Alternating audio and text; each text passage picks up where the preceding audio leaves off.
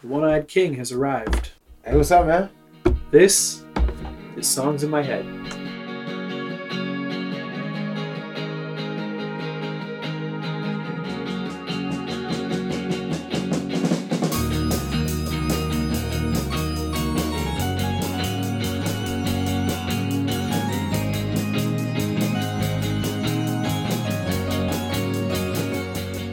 Welcome back, guys, for another episode of Songs in My Head, a podcast for music nerds, by music nerds.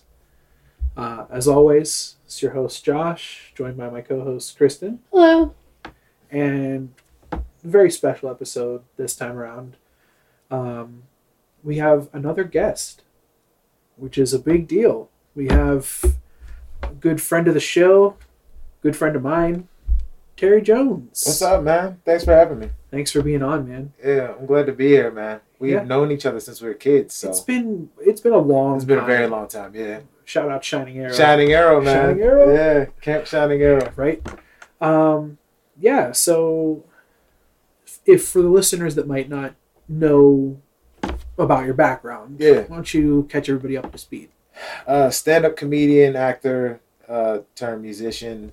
Been on Bigfoot the movie. The sequel's coming out in the fall. Yeah, I saw you guys were shooting on that. Yeah, with Kurt. It was fun, man. Yeah, he has a good time. You know, Pittsburgh dad, Of so course, it's always of fun. course.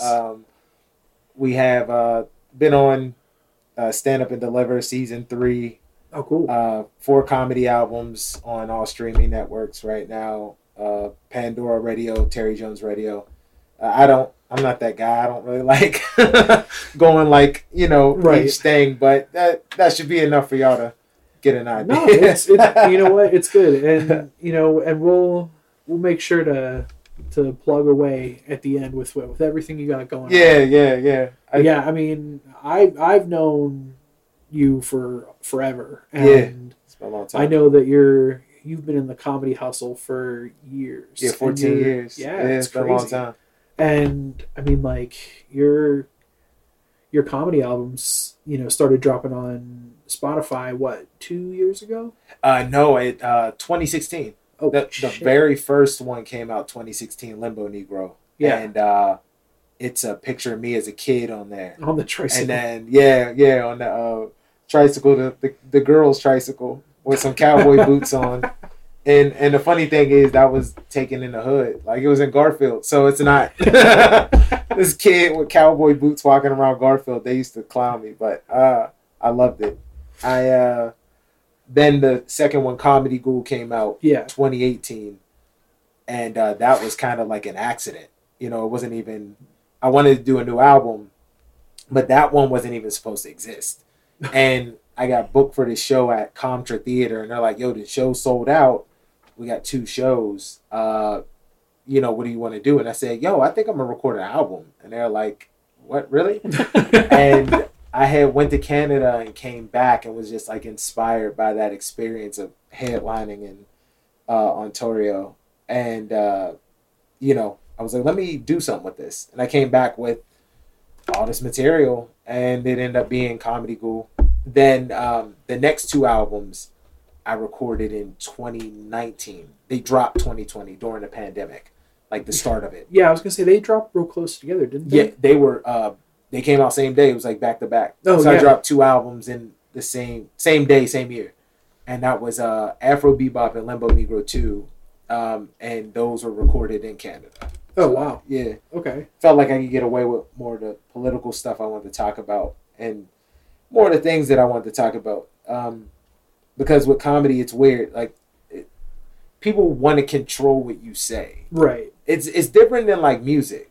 You know what I mean? Like music, you can get away with a little bit more, especially now with the ability to like upload your own shit. Like, there's more control. You can do whatever the hell you want to.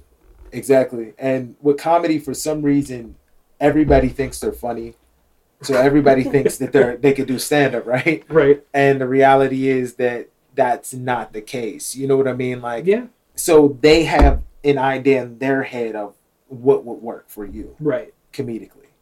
And they think, oh, this is what we're going to do. Like, you should say it this way. Or So I was like, yo, I need to escape America. There was too much going on here. And I was like, I need to escape America and let me go talk my shit in a whole other country that I know will appreciate the shit I'm talking. Right. And they're like, yeah, I know, right? Like, healthcare, huh? Yeah. And you're like, right? Yeah. Yeah, I did actually talk shit on healthcare. It was funny. But, you know, it's been pretty cool. So, been working on those and just, it's a journey. You know what I mean? Yeah. So, what got you wanting to do music? I've always wanted to do music. Yeah, actually, yeah. I mean, I know like you've done the comedy stuff. Music, like your spoof music has always been good. I got to experience some of it. Yeah, I showed some for her a couple weeks ago, and I show you Cosby Bling. Cosby Bling. Oh and, the Drake one. She likes that one. Yeah, that one's a good one. I mean, I'm always a fan of the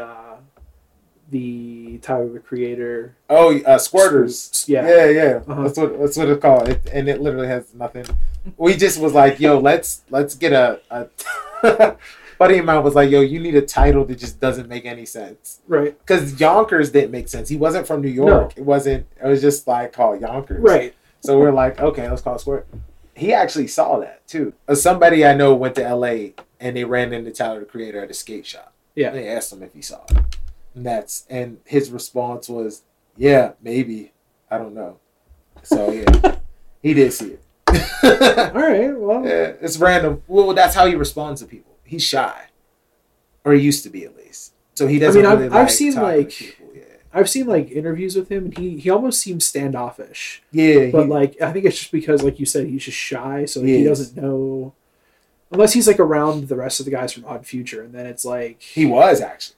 Really? He was just shy. Like you know, the thing with entertainment is you get a lot of entertainers who do like wild shit on camera, right? Right. And then we see all the fun, outlandish stuff that they're doing to keep the brand going. And then you run into them out somewhere and then they're the most mellow or they're just completely different than you expected. That's what I heard Steve-O's like. Oh, yeah. My boy Kleiber, Aaron Kleiber, shout out Aaron Kleiber. He worked with Steve-O. They're cool, yeah. Yeah, so I've heard good things about Steve-O actually. Yeah, I heard Steve-O's a really good dude. Yeah, but I mean, like obviously it's Steve-O, so like he's out there doing the wildest shit. But I heard that he's like a really, really just down to earth. Yeah.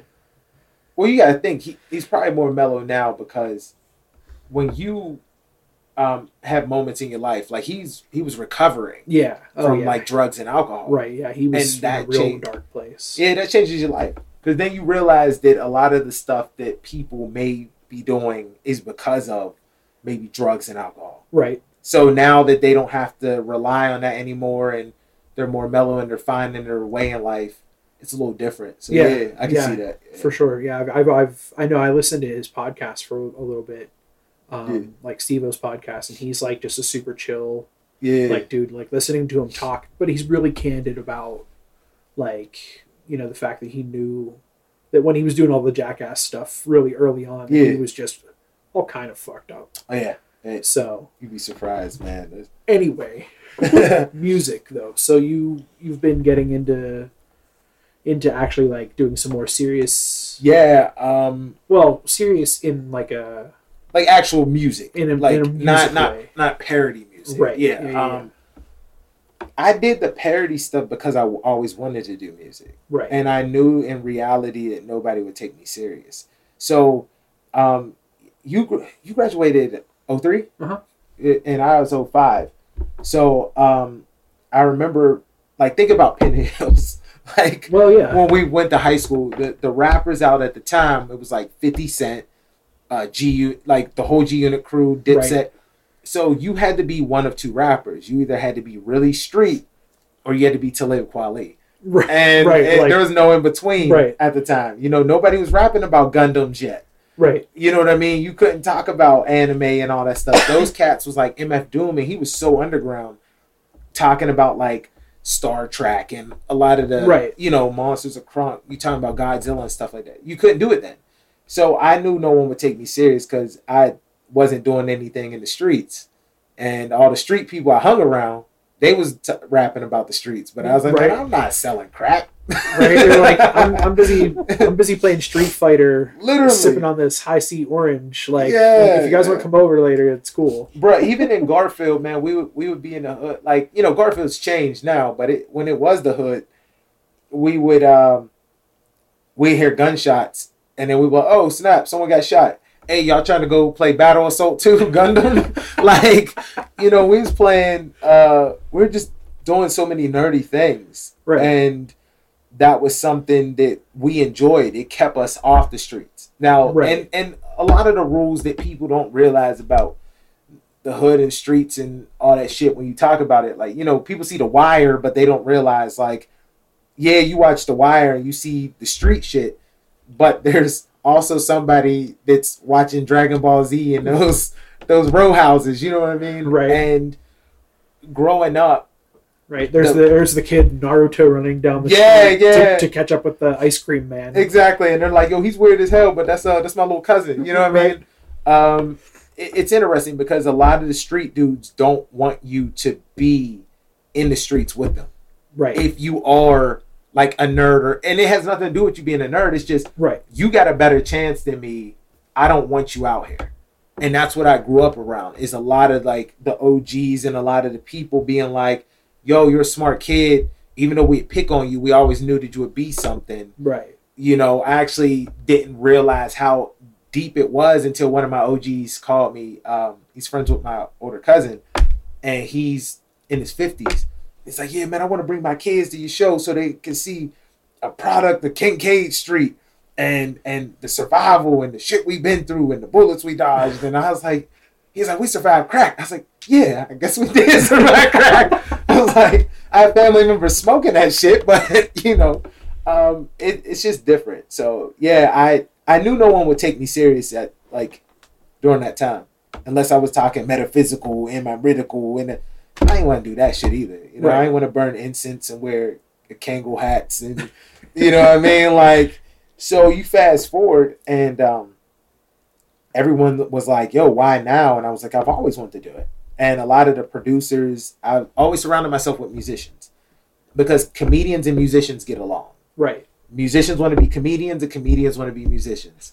And it's the reason that you see like Donald Glover and Jamie Foxx and cats like that are so good at it because they surrounded themselves with it. Like Jamie Foxx used to throw parties, and he said a lot of the reason he would throw parties is just to bump elbows with the Diddies and the Dr. Dre's and all those people. Right. And it worked out for him. But, you know, Taylor Gang and all those cats, like, I don't know Wiz, but I know Sledrin and Chevy and Motorman, like the producers and the people like that. And they would come to comedy shows and I would meet them. And I knew Mac Miller from hosting comedy shows and hip hop shows and stuff like that. So I would always rest in peace to him. But I would always, you know, host these different hip hop shows and be around everyone. So I was in the studio with guys and I was listening to their music, dissecting it, just being a fan because I'm obsessed with music. Well, I mean, like, and even when you look at it, like, in more popular culture, like look at Chappelle. Yeah. Like, Chappelle's show was groundbreaking in the sense that, like, that's what he gave you. Yeah. He gave you comedy and music. He did. In an hour program. Mm-hmm. And, like, that program was the shit. It was. It was absolutely amazing. And, like, then he did the Block Party. Yep. Where it was, like, a big comedy and music festival. Exactly. So, like, yeah, I mean, like, I definitely can see them going hand in hand. Oh, it does. And like... Yeah, it's good to... Yeah, so, but I mean, I understand that, like, you know... Yeah. You want to... You built yourself up to it, you know, now you're finally... Yeah, kind of seizing the day on it, so... Yeah, it's I mean... cool.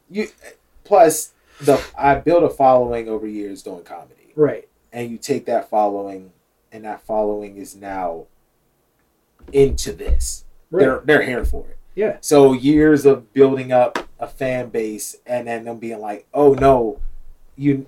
One of the things Prince said, never talk down on your audience. That's why people allowed him to do so much with his career. Right. I never talked down on anybody. It's always just been like, this is funny, this is whatever. And because of that, your fan base will allow you to grow into whatever it is, and they'll support it. Right. So that was very helpful. You mentioned Dave Chappelle. quick funny story. Okay. So, we were at Altar Bar. Remember Altar, the church bar? Yeah. Now it's a church again. Right. Right. Ironic. Anyone listening is not from Pittsburgh. The way it goes is Pittsburgh turns churches into bars, and then when the bar is done, they turn them back into churches. Yeah. Yeah. So, we're in the basement, and Mac Miller comes in, and there's a bunch of people around us, like the models and stuff. And this is when Mac's like starting to blow up, and the people around us don't know that we know each other. So just as a joke, he comes over. I go, "Hey man, what's your name?" And he goes, "John Mayer." I go, "Dave Chappelle," and then we walk away. It's like the funniest shit. And but no, it's actually pretty dope, man. I'm excited because like if we're breaking down music, and hip hop in like particular, sure, Lupe Fiasco was ahead of his time, right? Which is one of my favorite rappers. And Lupe Fiasco used to rap about the nerdy stuff, skateboarding, right, anime, and this was in like 2006, 2007. Because I heard Kick Push my freshman year of college. Someone sent it to me before it hit mainstream. And I was like, who is this dude? Right. And his bars were amazing. Like, the dude is one of the greatest rappers, like, bar for bar. And nobody really took him serious. Like, they couldn't get into him. He set it up for the newer generation to be able to rap about the stuff that they're doing. Like, the Trippie Reds, the Lil Uzi Verts, the whoever you want to name, even B.O.B. Guys like that, to be able to say other things and express themselves in different ways. Now, Juice WRLD and XXXTentacion, all these guys that were out here, they were portraying in like anime form. Right. And they changed it where, okay, it's cool to be a nerd now and rap. All these kids is dressing like Naruto, going to concerts. I went to a Kid Cudi concert and everybody was dressed like Naruto. And I was like, I don't like, I was like, what is going on? I was like, yo, because we used to get clowned for that. Right. And I was like, now it's cool to dress like this. Now everything is inspired. Now the kids can have Super Saiyan blue hair and stuff like that. Right. And I'm here for it. And that's when I was like, okay, I'm allowed to say the shit that I want to say now, finally. And Roscoe, who does a lot of production for me and I record at the Rap Cave, he was in a group called Commonwealth Family. Oh, yeah. Yeah. And he's produced for Mac and Wiz and a lot of people. He was like, you know what's dope is you're at an age where the kids and the people around you will listen to the shit you have to say because you're so well versed in it now that you can twist it into something where people are like, yo, that's nerdy, but what he said is like legit with like real shit. Oh, absolutely. So yeah, that's more so the biggest reason. Like, it makes more sense now. But I mean, that's cool, and like it's just another level of expression. Yeah, you know, like now you have a different outlet where you had comedy, now you have music. Yeah. So like, and you know, I'm sure you'll still be doing both. Yeah. I mean, after this year, I was thinking of like quitting stand up. I was like, if there's no demand, and then all of a sudden, because Corona and everything, like things are opening back up now, I'm getting booked for more stuff. But I just want to take like a good spot in entertainment in general. Yeah. Instead of like, I focused on stand up for so long, and I remember someone close to me telling me maybe stand up isn't your end all be all, but it's preparing you for what your end all be all is. Sure. And you know, you put the pieces together and it did. So I do want to do all of the above, but well, I mean, look at the way that, you know, like the comedians like from the 90s were. Yeah. You know, I mean, like they started their careers, you know, grinding in the stand-up community for, you know, 10, 15 years before they got their big break. Yeah. I mean, look, like, I don't know, for some reason the first one that pops in my head is Bob Saget. I mean, like, he grinded out in like at like the Laugh, like all the like the comedy clubs like in like LA for a long time, and then he got his break, and now he's back to just being Bob Saget again. Yeah. I mean, he was doing America's funniest home videos, but he was the dirtiest comic. He was in like the he's in the there's an old comedy stand-up DVD from the 80s. It's called Comedy's Dirtiest Dozen. If you ever get a chance, find it. But it has a 21-year-old Chris Rock. It has Bill Hicks. It has Tim Allen. And I think Bob Saget's on there. But it has like a bunch of the dirty, like, upcoming underground people. Right. And it's absolutely fucking amazing to see. But yeah, he was so dirty. He's so dirty. Yeah. Oh, I know. I heard that. I was like, Full House guy? Yeah. Like, I think everyone was like, oh, America's Fun. Because, you know, he was so corny on America's Funniest Home Videos. He's like, yeah, the family. And then you go to a show and he's like, I like to suck dick. And it's like, what? You're like, whoa. Hold on, Danny Tanner. This ain't what I paid for. Easy. I expect this from Joey, but... Yeah, man. Come on. Meanwhile, Joey's the clean guy. Right? He's the cleanest of the whole bunch. Yeah. So, we'll talk a little more about your tracks later, because I have some... Okay. I got questions. Oh, yeah, for sure. So, in true Songs in My Head fashion, you have presented us with an album. Yes. And we listen to it a lot. I know I listen to it a ton. Yeah. I mean, and how could you not? It's almost impossible. It's iconic. Yeah. I mean, so you gave us What's Going On? Marvin Gaye. By Marvin Gaye. What's Going On? Which is like, I mean, like, that's, all you have to do is say his name. And immediately somebody, at least one person in the room knows. Oh, yeah, for sure. I mean, because he's iconic. Yeah. He's world culture. I mean, like, I don't think that the face of music would be the same without the influence that he had on it. Oh yeah, for sure. And the first thing that I saw whenever I started doing any research was that, you know, is the #1 album out of the 500 best albums of all time in 2020, and I was like, wow. Yeah. Like it's like, and that's from Rolling Stone. Yeah. Like a user poll from Rolling Stone, #1 album. Well, he's got a few places on that chart because. Oh yeah. I think at least 3. Yeah, I mean, and it's like when you look at the dude's career. I mean, this was like, what was it? This was his 11th studio album. So like, up until this point, he already was established. Yeah. And then he was like, you know what? Let me do this. Yeah. Let me do this one, and this is gonna be my pride and joy. Yeah. And it did. It ended up being one of his biggest of his career. Oh yeah, for sure. I mean, I think I read that this was like the first time any of like the Motown artists had 3 #1 hits on the charts consecutively for like an extended period of time. Yeah. So like all 3 of the singles that he put out from this album were on the charts at the same time. Yeah. This album holds a special place in my heart. Marvin Gaye holds a special place in my heart, and I say it all the time. He's my favorite singer. My favorite artist is Prince, but overall, but my favorite singer. That's one of my favorites. Oh, he's the GOAT. But my favorite singer, like sound for sound, is Marvin Gaye for sure. And because he has such a passion in his voice, and it like transcends like the music itself.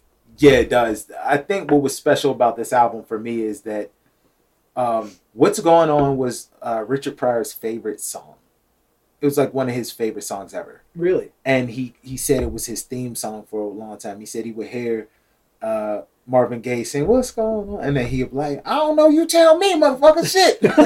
You know, so it's so funny that, you know, this was because of that. And just in general, when Tammy Terrell died, he went to a very, very bad place. Yeah. He's traveling the world. He had very bad depression because, see, people thought him and Tammy had like a relationship or like they were like sleeping together and stuff. They were like brother and sister. Yeah. So when she died, it was like losing his sister. Right. Yeah. It was so platonic, and he was such a shy guy. Like, he didn't like fame at the time. Then as he got older, and then the depression and stuff, now he's a little more flashier because the mental health things that we didn't know how to work with back then. Right. But he expressed it. And what's going on talked about the times. It talked about the inner city. It talked about the Vietnam War. It talked about the civil rights movements and what was going on with black culture in America. Right. And it's as sad as it is to say that album is more relevant now than it was then. Right. That's why it's the number one album in 2020. It's wild. Like when you never would have expected that. Yeah. Like when you sit back and you listen to everything that's on this album, you're just like, wait, when did this come out? Oh, it hits everything. Like I was even surprised, environmental stuff. Like he put everything in there. Yeah. Mm-hmm. And I didn't realize until we both started reading into it, like initially, that it's a concept album. Yeah. Like that he designed it as an album it was supposed to be like a character where it was like a guy that came back from Vietnam and it was supposed to follow that character the story. But it was also kind of based on his brother and all of his brother's experiences, like in the war and then coming home and having that like culture shock. Yeah. So, I mean, I thought that was crazy, and you can hear it. You can definitely hear it. I mean, that is what you can feel, that inspiration, because it sounds like an outside view. It's almost that view of that third person view, right? Which is what he's doing, and it is a concept because at that time, like you look at, most people needed movies to push those ideas out. And a lot of the blaxploitation movies were all done by artists like Marvin Gaye, your Curtis Mayfield, your Willie Hutchins. Like they, Earth, Wind and Fire, like they brought out big dogs for these black albums because that's all they had access to and they could save money. Right. So for blaxploitation, James Brown for Black Caesar, The Big Payback isn't just a song. That was for a blaxploitation movie. So Marvin Gaye did Trouble Man. Right. And now you're singing through the perspective of Trouble Man. Curtis Mayfield did Superfly. Now you're singing through the perspective of Superfly. What's going on? I'm going to sing through the perspective of a real ass person going through this. Instead, this isn't a movie. This is every day we go outside. And I think that's what's fun about it. Like, not fun, but you know what I mean? Like it's something that you appreciate. Right. It definitely makes it like that much more interesting. Yeah. Like, I mean, and then of course, like the actual content itself. Oh, absolutely. But then, I mean, it is just absolutely laced with like the most well produced music. Because of all time. Because like, and actually, I did read that that this is the first time that any of the Motown artists gave credit to the backing band, to the Funk Brothers. Yeah. Like they didn't get credit for years. Right. And then all of a sudden, this is the first time on his album that he gave them their credit where it was due. And I think this is around the time. I don't know if he met Anna yet. He is either with Anna. Anna was Berry Gordy's sister. Oh yeah, she was. Yeah, I'm going through the 500 albums in reverse order, and the one that he wrote for Here My Dear. Yeah. And what's funny, on the cover of Afro Bebop, if you look close, it's my face on For Here My Dear. Really? Yeah, it's like real small. So it's my daughter Eris, and it's that because of what I was going through with a past relationship. And I had put that, like, it's layered. So it's like my daughter, and then it says Afro Bebop, Terry Jones, instead of Here My Dear. And it's my face on Marvin's body as, like, Socrates. We gotta check that out, because I was just showing you the album cover. Nobody, I was like, this nobody is crazy. really knows that, but yeah, that's really cool. What that is. But yeah, like Afro Bebop was like supposed to be like my For Here My Dear. But he was with her at the time. And then Motown was like giving him such a hard time on his albums that like now they're releasing his albums the way that he wanted them to be released. Right. Like it took years, it took death before it, because they would, oh no, you can't have that song. We want it this way. And that dude would like sing, and he would do his own background vocals. Right. But the way he does his own background vocals and layers his music is it sounds like something that shouldn't have. Like, it doesn't. The layering doesn't make sense. No, it doesn't. And like when you're looking at the song credits and like who wrote it, and you see like Marvin Gaye lead vocals, Marvin Gaye background vocals, you're like, how you were recording to reel? How did you what? Yeah, he was he was ahead of his time, man, and I think that's what's so special about Marvin. Right. But yeah, what's going on is definitely probably the greatest. It's there. I'm always in search of the perfect album. I think we all are. That's the whole reason you got this podcast, right? We're in search of the perfect album, and within my lifetime, I've like found at least like maybe I might offhand know like 25. As I say, the answer for one of them is Purple Rain. Oh, I mean, we ain't even gonna talk about that. Purple Rain is one. I mean, you could even say Batman soundtrack. The Batman soundtrack. Chef's kiss. Yeah, Chef's kiss. It's such a goofy album, but like when you listen into it, it's really good. It's really good. Yeah, Purple Rain is one. I mean, we could go on, but what's going on in "I Want You" by Marvin Gaye? That I was having trouble picking which one I wanted to do. Yeah, that's what you were saying. But I was like, let's go with what's going on because of the political power behind it. "I Want You" is more like a love. He had just met his new wife, and he's making music differently. So. Well, and I think too that this album is aptly timed because of your track that you just released. Yeah, for sure. And I think we'll talk a little bit more about that once we kind of go over this track to track on this one. But it's a very, very powerful album. Yeah, I think, and it's crazy how it just has so much staying power when you look at it. It's gotten so much more relevant. Yeah. I mean, he was so ahead of his time, yet it's relevant all the time. Yeah. It's wild. I mean, Richard Pryor was the same way. I mean, I know they knew each other, and there's comedy bits by Richard Pryor that you listen to. Ironically, I mean, I even used one from that movie, and I know we'll talk about the track later. But Richard Pryor is in the beginning. These things are still going on, and it's wild. Yeah. To think that there are people who will be like, this doesn't exist, and it's like you do understand that people were singing about this 60 years ago, 70 years ago. Right. And to this day, like, think about it. That's still not crazy to say that, like, 60 years ago,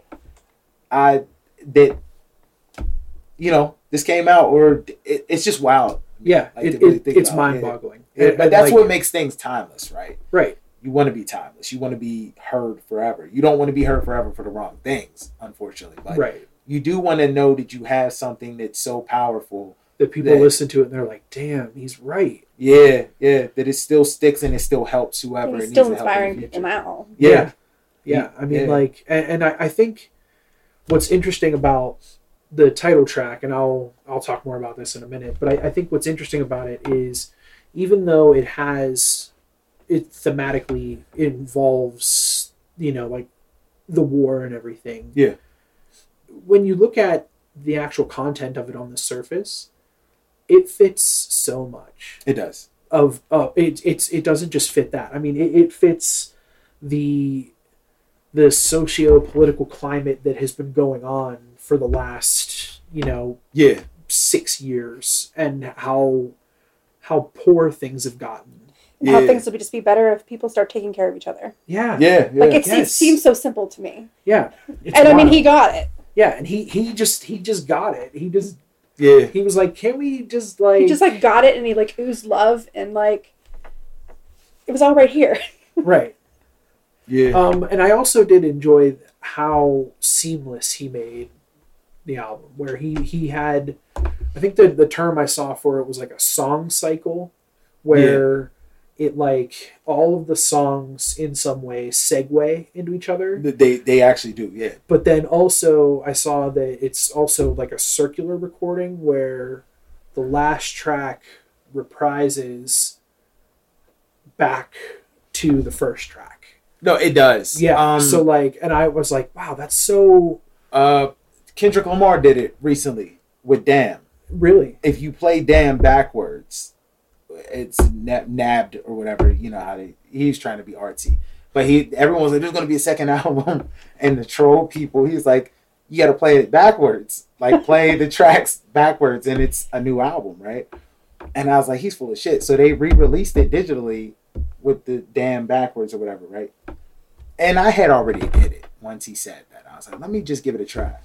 I said, "God damn." He's not lying. Like, so that's what this album is the same way. You can play it backwards or forward. Like, I'm not saying like backwards where it's like not like that backwards. I'm just letting y'all know, not that backwards. What I mean is backwards as far as the tracks. Just go from the bottom up to the top and around. And sometimes what I do to learn if it's a perfect album. This is one of my tricks. I take the album, right? And then I do it backwards on the same playlist. So when it's done playing, it starts over, but it plays backwards. And then I can tell if this is a great album. And if you do that with Damn and you do it with this one, which is an interesting concept, you can do it as well. I'm going to have to try that. Yeah. Yeah. Damn, that's crazy. Yeah, it's a legit thing. My mind's like... Yeah, right? Wow. Well, see, the difference between Josh and I and the way we listened to music for a long time, I would listen to a track here and there or whatever, and then, doing the podcast, we start listening to full albums, and it's a completely different experience. Yeah. But now, like, listening to it backwards... Right. My mind's Undo everything you thought. Get ready. Buckle up. You're listening to it backwards. But yeah, I also saw that like, that he also based like a lot of the content of it from firsthand accounts from one of the guys from what group was it? It was the protests at Berkeley Park. Yeah. And like, so it was based a lot on that. Mm-hmm. And I was like, damn, that's so crazy that like he actually talked to somebody that like firsthand witnessed that.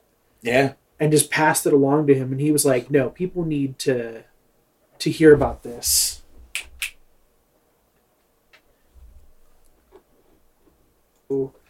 Yeah. So like, it's just crazy that like he was able to take somebody's firsthand like witnessing of such a brutal act, and turn it into such a powerful piece of music. Mm-hmm. And like he was just, and I even read like a lot of quotes that he had in conversation with Berry Gordy. He was like, "Oh yeah, this one's going to be a protest album," and Berry Gordy was like, "Come on, come on," and he's like, No, for sure, this is going to be a protest album. And he's like, nobody's going to go for that. Mm-hmm. So like he had a lot of pushback from the label to do this album. They wanted him to make another dancey type, because Marvin, this was the first transition into the new Marvin. Right. Before he had a song called The Hitch, and he did this little weird dance, and and it was it was all like Ain't No Mount High. It's all the stuff he did with Tammy, right? And the stuff he did before that was all that we're gonna play it on American Bandstand, Come See About Me, and all the those Motown type hits. And then he changed. This album actually changed music in general. Oh yeah, yeah, absolutely. I think it made a lot of people really take a hard look at the music that they were making and say like, is this going to impact people the way that What's Going On did? Yeah. Because, like, if it's not, we're going to rewrite it. Yeah. Yeah, one thing I was reading about, like, that turning point for him, he was just saying, like, I didn't know how to fight before, but now I think I do. I have to do it my way. So, like, he's an artist. He's fighting with music. Yeah. Yeah. And it's powerful. Well, a lot back, you're absolutely right. I didn't cut you off there. No, you're fine. Marvin Gaye, when he did that, because you brought that up, and that's a good point. A lot of the black musicians back then, especially black men, they didn't want you saying certain things, right? And you weren't allowed to even sing a certain way, which is why the baritone was always in the background of the song. They didn't want black men with voices that were large, scaring white America. So what they did was they would put the high pitch falsetto singing artist in front. Don't get me wrong, I love Eddie Kendricks. I love everyone that can hit those high notes. Right. But back then, that's what they would do with groups. And then they would try and like blend it a certain way so that they can try and recreate it with white artists. Or they would put like, they wanted it to seem racially ambiguous at times. But that's the reason why you would have like Teddy Pendergrass was in Harold Melvin and the Blue Notes, but he was in the background. And Marvin Gaye had this voice that was, it was the ultimate medium. It wasn't as super threatening as, quote, as they say. And it wasn't as high pitched as like Eddie Kendricks. Right. Which Eddie Kendricks, even with that voice, did a song called My People. And it's like a powerful political song. Really? When he left the Temptations. They just didn't want you saying anything. They just wanted you to make us money, go out there, shuck and jab, make us money, and keep your mouth shut. Back then, that was so much easier because, I mean, things weren't as publicized as they are now. Yeah. It was much easier to just... I mean, look at Sam Cooke. Only show what you wanted. Yeah, Sam Cooke was the same way. He was like, "Nah, I'm gonna do this." Right. But what's going on? Marvin was like, "No, I'm gonna do what Sam and all these cats did before me and tried to do, and I'm gonna do it even bigger." Right. And yeah, that's powerful. Yeah, I mean, and it's incredible that like, you know, this was self-produced. Yeah. Like he produced on the whole album, so like that just takes it up like a whole nother level because he had complete control of how this album turned out, to the extent that like I even read that he like protested against Motown until Berry Gordy was like, fine, we'll release the album the way you've done it. Fine. Yeah, because they didn't put it out the way that it was supposed. There's a couple like different. The thing I like about Marvin Gaye is you can listen to any version of it, from a cappella to however he mixes it, and it's still good. Right. Because he has these different concepts where he was like, maybe I didn't like that for that. Or maybe this is what I originally wanted, but Motown said, no, let's put a little more music behind it. Yeah. Yeah, you see that a lot. Yeah, so, but he wanted it released a specific way. Exactly. And they were just like, no, we're not doing that. And he was like, oh, well, that's weird. I guess I'll just stop performing for you. Yep. And they were like, oh, whoa, hold on. Yeah. Hold on. All right, we'll do it. Yeah, Berry Gordy was a asshole for that. Right. There's a lot of stories about Berry Gordy. That's what I've heard. I've heard that Berry Gordy was, for as good of a businessman as he was also a really shitty human being. Oh, I've heard like personal stories from like older people, like their grandparents told them. Really? Like having issues with him in Detroit and California, and him trying to buy properties, and how he would try and like bully his way in. And Rockwell dropped. That's his son, right? No. Yeah, Rockwell. I always feel like shit. Michael Jackson in it. Yeah. And then LMFAO, whatever their names is, that's one of them's his son, and the other one is his grandson. They're an uncle nephew duo. They're Gordys, man. I thought they were.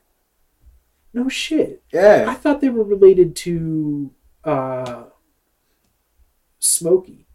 I thought one of them was related to Smokey Robinson. Well, I mean, probably that too, because Smokey was probably with somebody in Gordy's family. Probably. Marvin Gaye was, Clearly, yeah. They were all like tight knit. Well, this album specifically, I read that Gordy said if he finished the album within a certain amount of time, then he could do what he wanted. So Marvin's like, yeah, I'm gonna do it. Like produce his own music and everything. So, right. But yeah, the one thing that I did see is that like another big influential thing for him was like the letters that he got from his brother.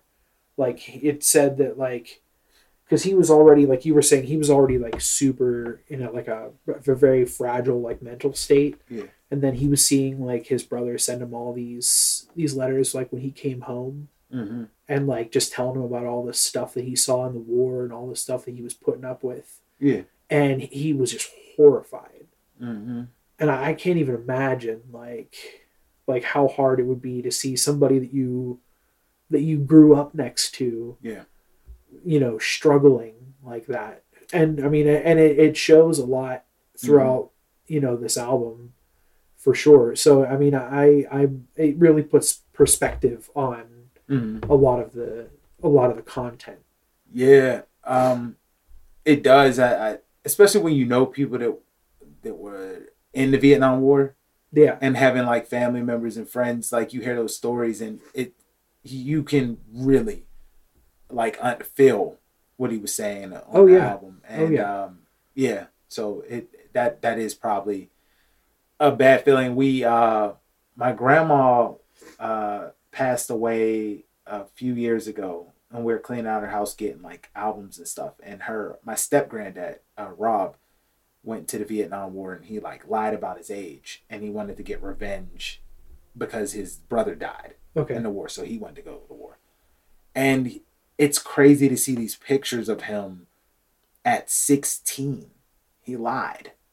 So you look at these pictures and it's a kid in Vietnam. And there were so many kids that were forced into this. And, you know, everyone came at Muhammad Ali for his protest and everything. But these were kids. Literally 16 kids. I mean, the fact that you could lie, you can't even, like, you just learning how to drive. And now you have to learn how to use this gun. You have to learn how to be, and I'm looking at this photo album and I mean, like, so many songs are playing in my head because you physically see it. It's like watching Platoon or something, but it's real. You know that someone experienced this and the things that he's seen. And so it is very powerful because you can feel that music and like looking it through this album and, you know, Jimi Hendrix is in my head and like what's going on. I'm like, man. And then people come back and now they're addicted to drugs and everyone's like, why? Well, they're using opium over there. And then over here, you know, there's heroin and people seen so many bad things that they don't know how to handle it. Right. There was no good mental health back then. Like my granddad was in the Korean War. God bless his soul. And he was a mess from what I'm told. Like a horrible mess, like to people. And nobody ever thought, oh, we need to make sure you're okay. Let alone like black mental health back then. Mental health in general. Black mental health, they didn't care. It was like, oh, okay. You know, you come back, you fight for the country and you coming back and it's like, okay, you just another black person. Right. You know, we're going to segregate you. We're going to treat you like shit and continue to do whatever we have to do. You were good enough to kill for us and fight for us and all that, but now, right, and you're now officially mentally fucked for your country, but we're not going to do anything about it. Treat you like shit. Treat you like shit, yeah. So a lot of this album is it has so many layers to my heart in this, So I can understand how he probably felt, you know. What I mean? Direct. I mean, I can't even imagine like the actual horrors that he was reading about. Yeah. So, I mean, like, I think we should just get right into it. Yeah. So what we like to do is just kind of just go track by track and just talk a little bit about each track. Mm-hmm. So this is something that we've touched on before, and I needed to think about this actively, is that this was the era of the record. Yeah. So, like, I needed to remember that there was an A side and a B side. Yeah. Okay, because like the very first episode that we did of this show, she gave me Abbey Road by the Beatles, and I was like, this doesn't jive. Like, there's a certain point where it stops making sense. And it goes right from here into Here Comes the Sun, and I was like, you turn the record over. She's like, that's when you turn the record over, and I was like, oh shit, that makes a whole lot more sense now. But then when I looked at the way that they split this album up on the record, it still kind of doesn't make sense to me. Because, like, I thought for sure that Mercy, Mercy Me was the beginning of the B-side. Mm-hmm. And it's not. No, it's not. And I was surprised by that. Yeah. I didn't even think to look where it split because I felt like it flowed pretty well and I didn't even think about So obviously the title track leads off the album. Yeah. I mean, and it was a huge track. I mean, they were saying that, like, you know, this was his magnum opus as far as, like, deviating from that classic Motown sound. Yeah. And, like, really coming into his own as an artist. Yeah. This is when this is where I really listen to Marvin. Yeah, because, like, it's more personal. Mm-hmm. Like, the other stuff it was all written in Hitsville. Yeah. And it's called Hitsville, USA for a reason. Because that's what they do. Is they write the hits. Yeah. And it sounds like it too. Yeah. It's good stuff, but, like, this is the Marvin that I fell in love with. Right. Is what's going on all the way up. Yeah. And this has feeling and you can feel it. Oh yeah. This is very, very personal. It's very, very this is like the MTV Unplugged Marvin Gaye. Like this is the album that Marvin Gaye would do on an MTV Unplugged. Yeah. Like, you know, dim lights, you know, on a stool in the middle of the room. Excuse me. A couple of musicians sitting around him. Yeah. Smoking a joint, like, because that's another thing that I read is, like, these were the most laid back sessions. Like, did you ever see the video of him singing on the couch? No. If you get a chance, YouTube it tonight or tomorrow. It's him singing on the couch, hitting notes that no normal human being should be able to hit while laying on the couch. Just laying there, hitting these notes, singing. Well, that's like I was crazy. Reading in the one song, the one bass player, one session player that they had that was part of the Funk Brothers, was so drunk during a part of the recording that, like, he was actually laying on the floor playing, but, like, hitting every note, like it was nothing. Like, they said that he had a bottle of liquor in his bass case, but, like, and he was, like, so drunk that he had to lay down, but was still in the groove with the rest of the band. And I was like, that's fucking insanity. Yeah. Like, but yeah, like, they said that it was super laid back. Like, everybody was just real chill, having a good time. Like, I'm having a good time as much as you could while writing one of the most deep records of the 70s. Yeah. But yeah, I mean, like, it topped so many charts. I mean, it sold 2 million copies. Like, this song is just, it's huge. Yeah, it is. I mean, I would venture to say that it's probably easily one of the most influential songs of the last 50 years. Oh, I mean, maybe even longer than that. But yeah, you're absolutely right. Just how it's layered, how he does each verse. Right. It goes from brother, brother. Then you're talking about father. Then you're talking about, you know, sister. Like, he's breaking it down into different levels of family. Right. And the experience. Right. But it's cool because it's almost conversational. Yeah. It's like he's talking to everybody. Like, where he's, like, having different conversations, like where he's talking to mom and he's like, you know, I know that it looks bad and it is, but, like, don't cry for us. Yeah. And then it's like, Dad, we don't need to, like, fight over everything. Like, we just need peace. We need to be chill with each other. And it's just like, it's just going through that progression. Yeah. Mother, there's far too many of you crying. Right. Yeah. So, like, it's really... Brother, there's far too many of you dying. Yeah. So, like, it's really crazy. Because, like, in that line in particular, when he mentions that, you know, because it was a lot of, you know, young men and, you know, going to service. Yeah. And that's what it was. It was, you know, brothers and sons getting sent off to war. And it was tough. Yeah.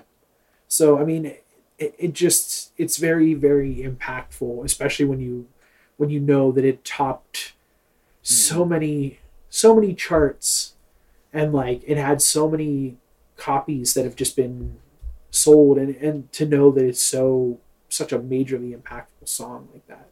Yeah. There's a lot of layers to that song. For sure. Yeah. But I mean, I think the biggest thing, like I was saying earlier, is that I think that it transcends what its original purpose was. I mean, like, I think that, initially it was written as a, this like war is hell kind of thing. Yeah. But I think that if you look at it, it really, especially within the last, couple of years with how bad things have been getting. Yeah. I mean, even if you look at the protests, you play that song with the protests, like picket signs, don't punish me with brutality. Yeah, that's what I meant. Like, I remember being at, it was one of the protests I was at in East Liberty, and they didn't tell anybody that Trump had got on the news and said, like, okay, you can officially just do what you have to do with these protests. And it literally, we ended at 6. People kept marching. He did that speech. Police were set up. Pat bus came around, tinted windows. They set up like a Pat bus. Come around, cut off the people in the front. People was getting hit with tear gas, beans, everything. And it was like, every time that song just sticks. Yeah. It's timeless because you will always have that. Yeah. It's frustrating because like they knew then and nobody gets it. Yeah. Nobody got it then. Nobody's listening. To. No, they don't. And that's what's going on. Yeah. Isn't how crazy is that? Just saying that. Right. What's going on? Like he's literally asking. Right. He's like, yo, what's going on? What's going on right now? Like, come on. Yeah. Come on.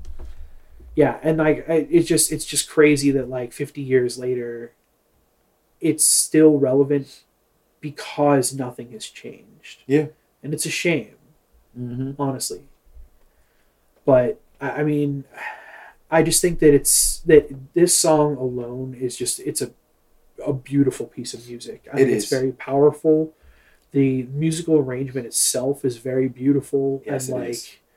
It just the background layers, the background vocals. It's just so good. I'm sorry. Go ahead. No, I'm just saying. I was reading about the double lead vocals, and that was an accident or whatever by the engineer, and like Marvin heard it and was like, "Well, that works." Yeah. So then, like, it wound up being like his thing, which I was pretty impressed because that changed music forever. Right. Because there's only a few people that can emulate what Marvin did. There's only like 3. One of them we ain't gonna name because he's in prison. And you could probably guess who that is. It's not Bill Cosby.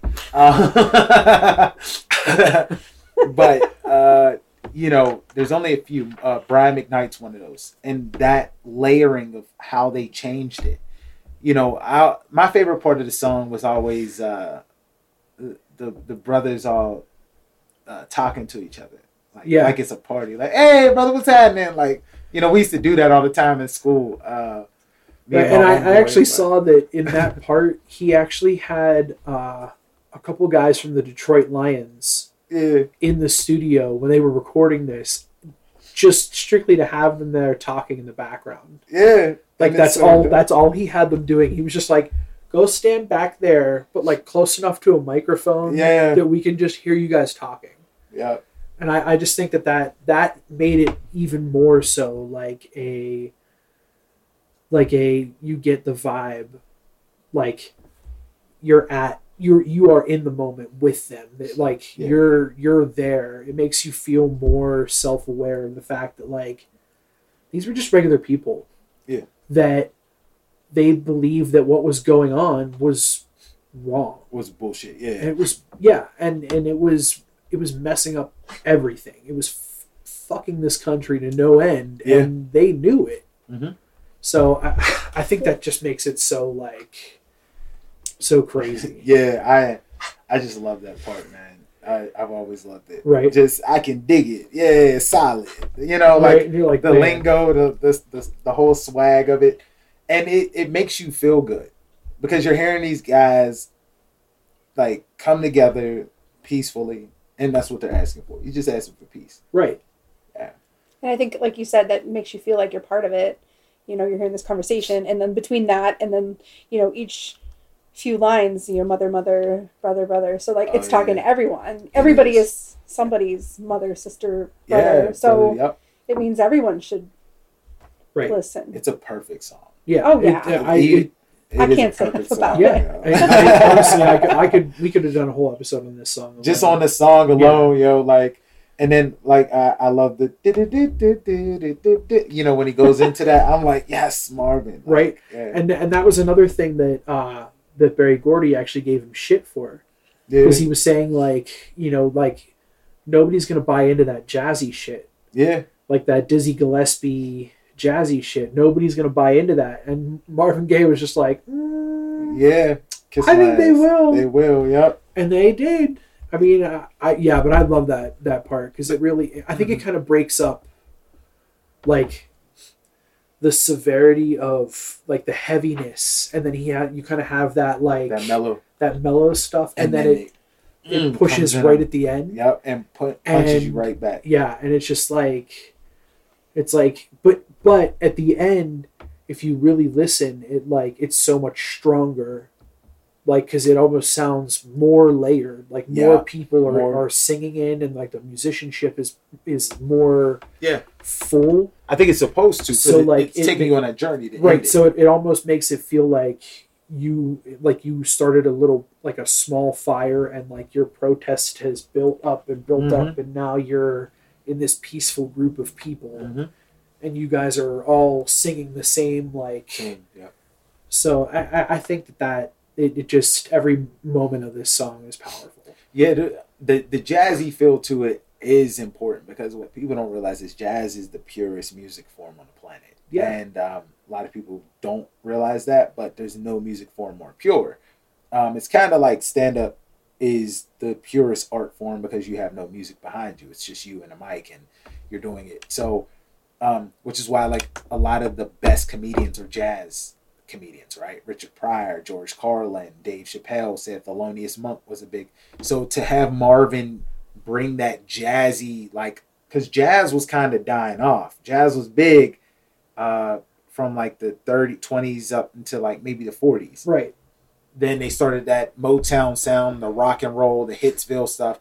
And then he's like, no, we're going to go back to what we created. Right. And it's I mean, and if you really think about it, I mean, and it, the lineage musically goes back. I mean, it's been traced that like without jazz, there would be no rock music. There'd be no rock. There'd be no rock. There'd be no hip hop. There's a lot of things that we wouldn't have because jazz changed music forever. Right. Yeah.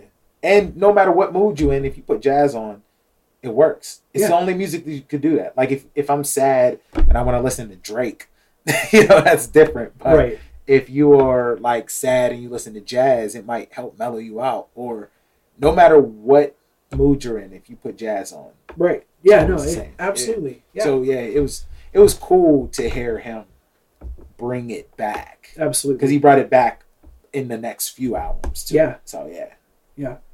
So I think it's really interesting that you had What's Going On that opened the album, and then it flows right into What's Happening, Brother. Yes. Which also is a really powerful song, because it's kind of like I think that feels even more personal. Yeah. Because it's like I think it's both meant in a figurative and literal sense, where he's talking to his brother. Yeah. Because like I think he's like shell shocked. Well, it reads conversationally too. Yeah. It sounds like a conversation. I'm just getting back. What's going on here, and trying to. And he says like he's out of touch, and like and out of touch, out of work, can't find money, like So it's really you're really feeling the struggle of a guy that just busted his ass to save the country, and then he comes home and can't get a job and doesn't know anybody anymore. Called a baby killer, called all kind of things. Right. Yeah, and unfortunately, a lot of Vietnam vets got it bad, but the black Vietnam vets came back to being poor. And that was one of the big issues. A lot of the black vets were coming back to the hood. Yeah. You know what I mean? It's like, I'm going to the military to escape the hood, to get something better. And I'm coming back just to be trapped into a whole nother world that's different than what I was just worried about bombs and being ambushed at night, and now I can't even get a job at a butcher shop. You know what I mean? Like it was a very powerful. Yeah. I was reading like, the U.S. was a very different place before and after. It was like prosperous and everything economically before the war, and then everything changed. Yeah. And you get people coming back that were injured and whatever, so they had to figure out how to make life work in this new, like. Yeah, I mean, it just. This is a picture of how badly a war can fuck a whole country. Yeah. It's crazy to like look at a piece of music like this and you're like, damn, like to see that it just left it in such shambles is like, it's just wild. Yeah, yeah. So, I feel like this song is just like a really good continuation. It is of like the feel of what's going on and what's happening, brother. They kind of have like the same they're flowing. Vibe. Yeah, it's trying to take you on a journey to understand the Black experience and the experience of a Black Vietnam War vet and the experience of Black America, right? And the experience of the culture. It was trying to really let people have an inside understanding of, this is what's happening. Like Marvin Gaye, it could have been a dope rapper, but rap didn't really exist back then. Right. Like I sometimes wish that I could hear what's going on as a rap album. I mean, people will say, Talib Kweli and Mos Def, and like you can name all these different people who are conscious, but this as a rap album would be amazing. It'd be crazy because I know he would come up with some really good stuff. Yeah. But and you got to think back then he had to sing this. He couldn't rap about it. So the power in it is different than J. Cole and Kendrick Lamar and anyone else before that, NWA and Ice Cube, and this is that, but in singing form. And he did it enough where it was peaceful enough for people to be like, I'm gonna take a listen to it. It wasn't too aggressive. It didn't make them feel a certain way, but he got his point across. Yeah. People listened to it and they were like, "Whoa, yeah, whoa, okay." Yeah. Although now it seems like you almost have to make people uncomfortable to make them listen. Yeah, sometimes I guess. Certain groups of people. Yeah. I'll put it that way. I think it's just that just happens because you feel there's new feelings now. There's new forms of expression. We're allowed to express ourselves more aggressively or however we want. Right. Back then, he had rules. He had a record deal. That Black men weren't even allowed to really dabble in this. It was go out there, make us a hit. And he was like, kiss my ass. I'm changing the world. And he did. He did. That's impressive. It is. It's super impressive. Right. So then that's followed up by Flying High in the Friendly Sky. I love this song. Which, I mean, the arrangement is great, but I feel like it really shows somebody's struggle with drugs, like with substance abuse. I mean, and I know that he eventually got really, really deep in with cocaine. Yeah. He had a very bad drug. But at this time, he was only like smoking weed. Yeah. But even still, like, this was him, like, basically his statement saying that, like, he needed the drugs to get out of his head and to get out of the situations that he had to deal with. And I just thought that this was it's one of my favorite songs ever. Really? Yeah, I love this song. The arrangement's good. Oh, yeah. The vocals are good. It just takes me on a journey. I think I grew up around... I had a lot of family members who were on drugs. I mean, we don't really talk about it. But I grew up around a lot of this stuff. So you're not going to walk into the family reunion like, no, hey, remember that time that that you did drugs? No, my parents were amazing people. They weren't drug addicts, but we had family members that were, aunts, uncles, and stuff. So I saw a lot of this, and I think this song just takes me on a journey. I'm going on 12 years no alcohol, and appreciate it. And you know, I just didn't want to like smoke weed and stuff like that anymore. I've tried it, but it's not for me. Just trying to go into a better place, because this song, like, you can feel this. Yeah. If you've ever been high before, if you ever gotten high to escape something, this song takes you on that journey. Yeah. And it's like, you know, flying high in the friendly skies. That's crazy. Yeah. Because it's taking you to a place you want to escape everything. And back then, the drugs were hard. You know, people were coming back from Vietnam and sticking needles in their arm. And, you know, in the 70s, a lot of people were overdosing and stuff like that. And, you know, you just see it. So this song is just, I think that's why it's one of my favorite songs ever, is just because I know the power between it. Honestly, every song on this album is. Yeah. But, you know, there's something about it. And it's been sampled in rap music and stuff like that. But the way he's trying to explain to you why I'm getting high. Well, then he brings the other side into it too, like how much pain, you know, how he goes crazy when he can't find it. And then the line that was super powerful was about, I'm hooked, my friends to the boy who makes the slaves out of men. I was like, whoa. Yeah. Yeah. Right. Yeah. Right. So it's like you see the euphoric side of it, but then you also see like the fiend side of it, where it's just like that it owns you. Yeah. It owns you. Yeah. I mean, that's addiction. Exactly. Yeah. And that's the power behind it. Yeah. It's that addiction. If you've ever been addicted to anything, you know, it's like, I need to get it. And if you can't get it, but these drugs, the harder drugs, I mean, we had stuff stolen, you know what I mean? Like, that people was just stealing money and all kind of stuff. So you know what it's like. And then there's a lot to it. And I think that's why I like this song, because it explains why I'm getting high. And like you said, it explains the damages of why I'm getting high. Absolutely. And the damages of this and everything. And when you think, you know, paired with the other songs, why, you know, people returning from the war were doing this, and, you know. PTSD. Yeah. And no one knew about PTSD back then. That's why my granddad was abusive. It was because PTSD, but nobody looked out for him and was like, yo, are you okay? Yeah. You know? Because it changes your brain. Yeah. Yeah. Like the chemistry, and like nobody even. Absolutely. Yeah. No, I mean, it is very similar. I would never use this comparison in general, like in any derogatory kind of way, but the diagnosis level of things is very similar to how, like, football players were through the 70s and 80s, where there was no concussion protocol. No. So, like, these guys were literally losing their fucking minds. Yeah.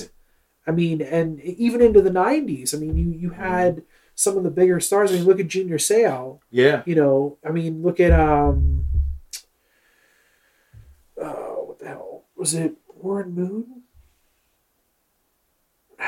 No. No, not Warren. Steve McNair. Yeah. Yeah. Yeah, like, it was actually McNair. But, like, you just had these guys that were, you know, top tier athletes, but nobody was able to put a pinpoint label on it. Well, nobody cares about when black men are hurt. And there's a lot of difference between the communities, and even to this day. Like, there's so many people that I meet when we talk about, like, childbirth and the way that they, like, do black women in the hospitals, and then you look up, like, how many black women are dying giving birth, and then the injuries of black women versus the injuries of white women and how they're treated differently. So you have black men who are coming in, and, you know, you get a phone call. Like, there's been many times where there's phone calls to the police. No one's telling them this person has mental health issues, right? Because in the black community, we don't really acknowledge it much. So Uncle Ray Ray's just going crazy. Uncle Ray Ray's going crazy. Uncle Ray Ray is schizophrenic. Now the police are pulling up, and Uncle Ray Ray's getting brutalized or killed. Why is that? Because nobody thought to think about him having mental health issues. Right. But dude goes up, shoots up a nail salon or a massage parlor, whatever it was in Georgia. White man goes down there, kills a bunch of Asian women, and he's having a bad day. So, you know, that's the power behind this, is that these black men were coming back. In the Vietnam War, they didn't, who was it? It was either a cousin or an uncle.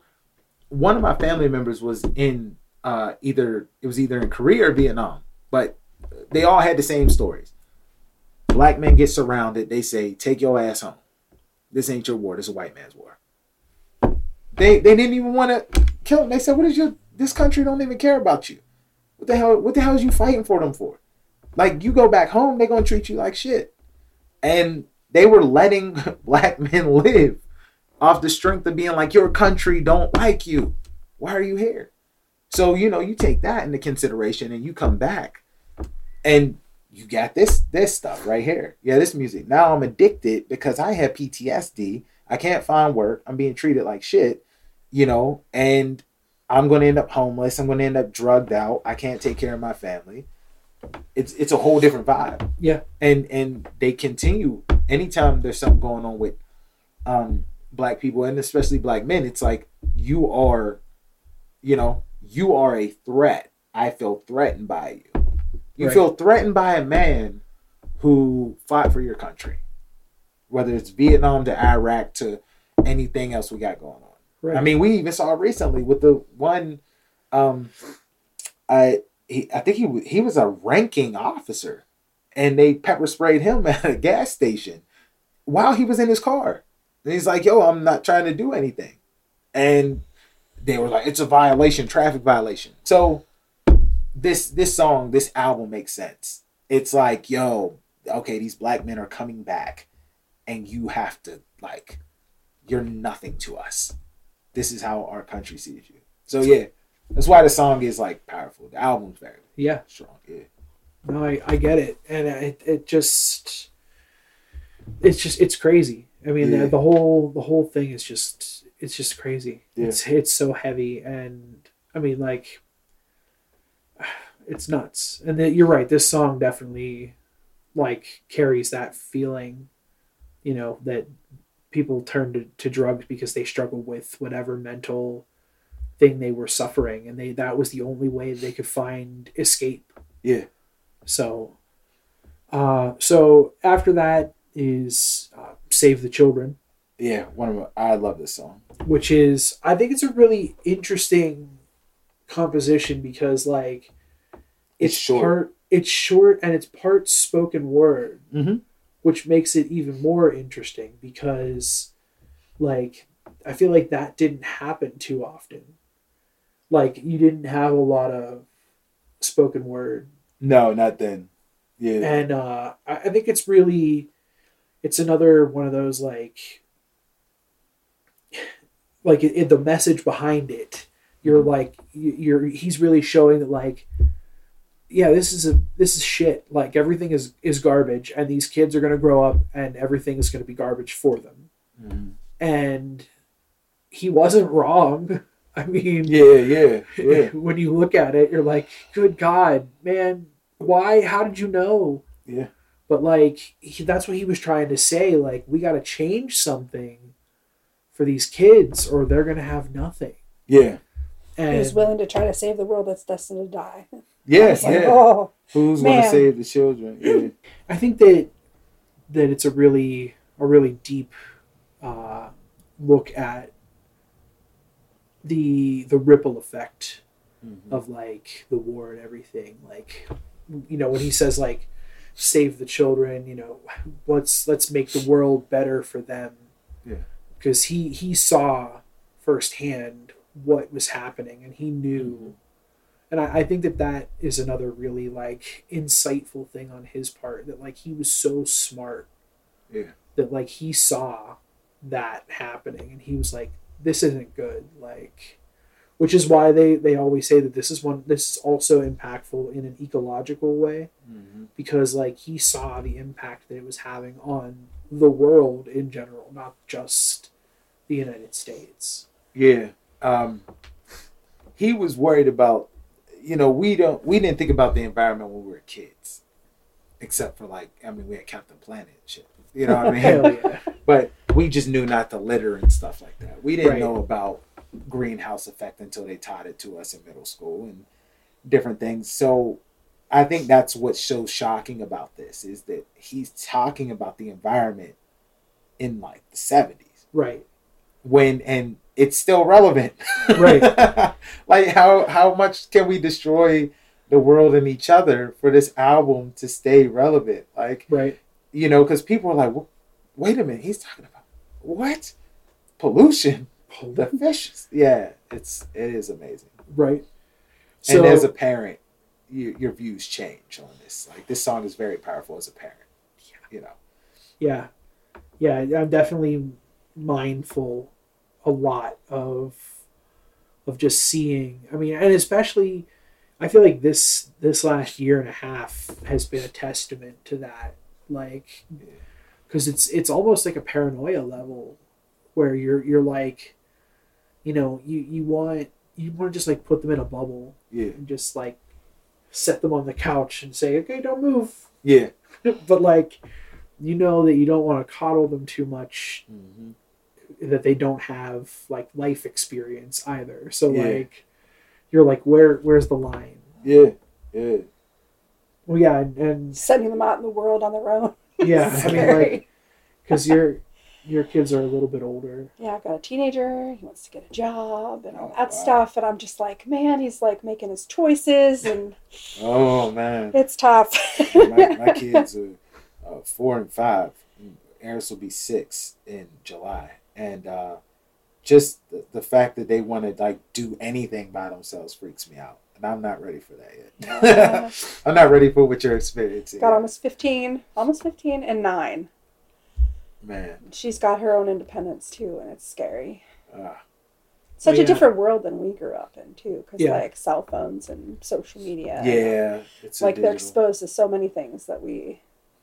Too much. Oh, yeah. They're exposed to way too much. And, even bullying. I remember I get my ass kicked, and then I could go home and eat a meal and watch Power Rangers and chill. You know what I mean? And be like, I might get my ass kicked tomorrow, but at least, I'm off from getting my ass kicked for a few hours.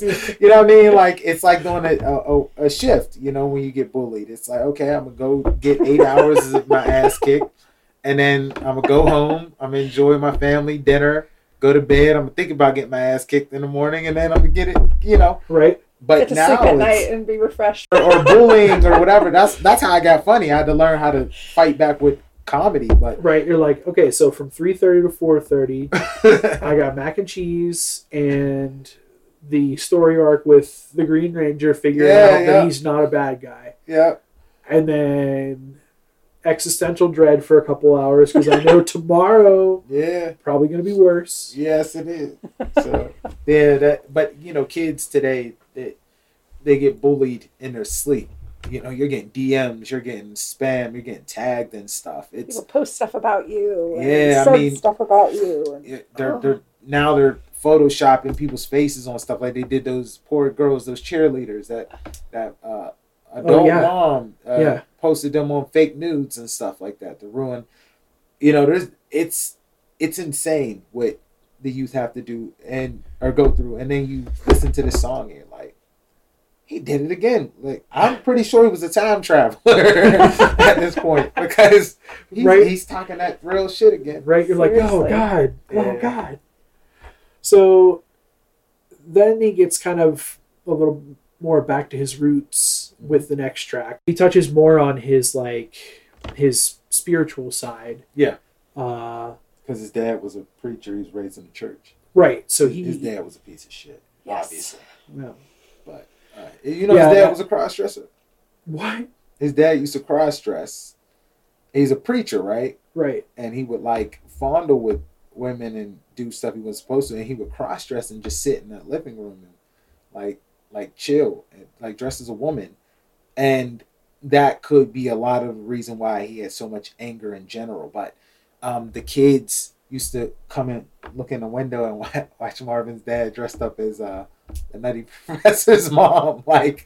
It's crazy. And he was so evil to Marvin. Oh yeah, he was so evil. Like, but it was just like he was dressed like Norman Bates' mom. You know what I mean? Like chilling, but it wasn't like the typical. Like this wasn't like some. I mean, maybe back then there was things that he was dealing with where he couldn't like come out about, but he took that anger and put it on to Marvin. Yeah. Oh yeah, he beat the shit out of him. Yeah, and eventually shot him with the gun that he bought him the day before his birthday. Yeah. So it's like, it's wild to think about. Like, I mean, and it's even crazier to think about that this song was for him. You know why he did a song like this is because his dad would get on him and be like, "You need to do more for the church. You need to sing about God." Yeah, and it was never good enough. Yeah, and he it's actually said that he dedicated this song to God and his dad. Uh-huh. And I was like, man, if only he knew. See, he could write all this deep shit about stuff that was going to be relevant 50 years later, but he couldn't see into the future and see that his dad was going to shoot him in a few years. You know what was wild about it is that he spent his whole career trying to get his dad to support him. Right. Literally, everything he did was just to get his... And he would do interviews, and he was like, "Oh, this is what my dad..." And his dad would, like, ruin the interview. Like, well, you got to get back to the church and the God and stuff. But this song is another one where it's like, it's a powerful song. God is my friend. Don't talk about God. And just trying to put that into people's heads again. Because a lot of people... I don't judge anyone who is atheist or anything. Whatever you do, you do. That's on your life. You know what I mean? Sure. I don't judge people and be like, you're going to burn in hell for not believing in God. But I will say that there's a level of God that we have all forgotten. And, they taught it to us young. Like, there's an episode of X-Men where Wolverine's praying to God at the end, Jesus. He accepts Jesus Christ at the end. I'm like, Wolverine? Yo, he kills people.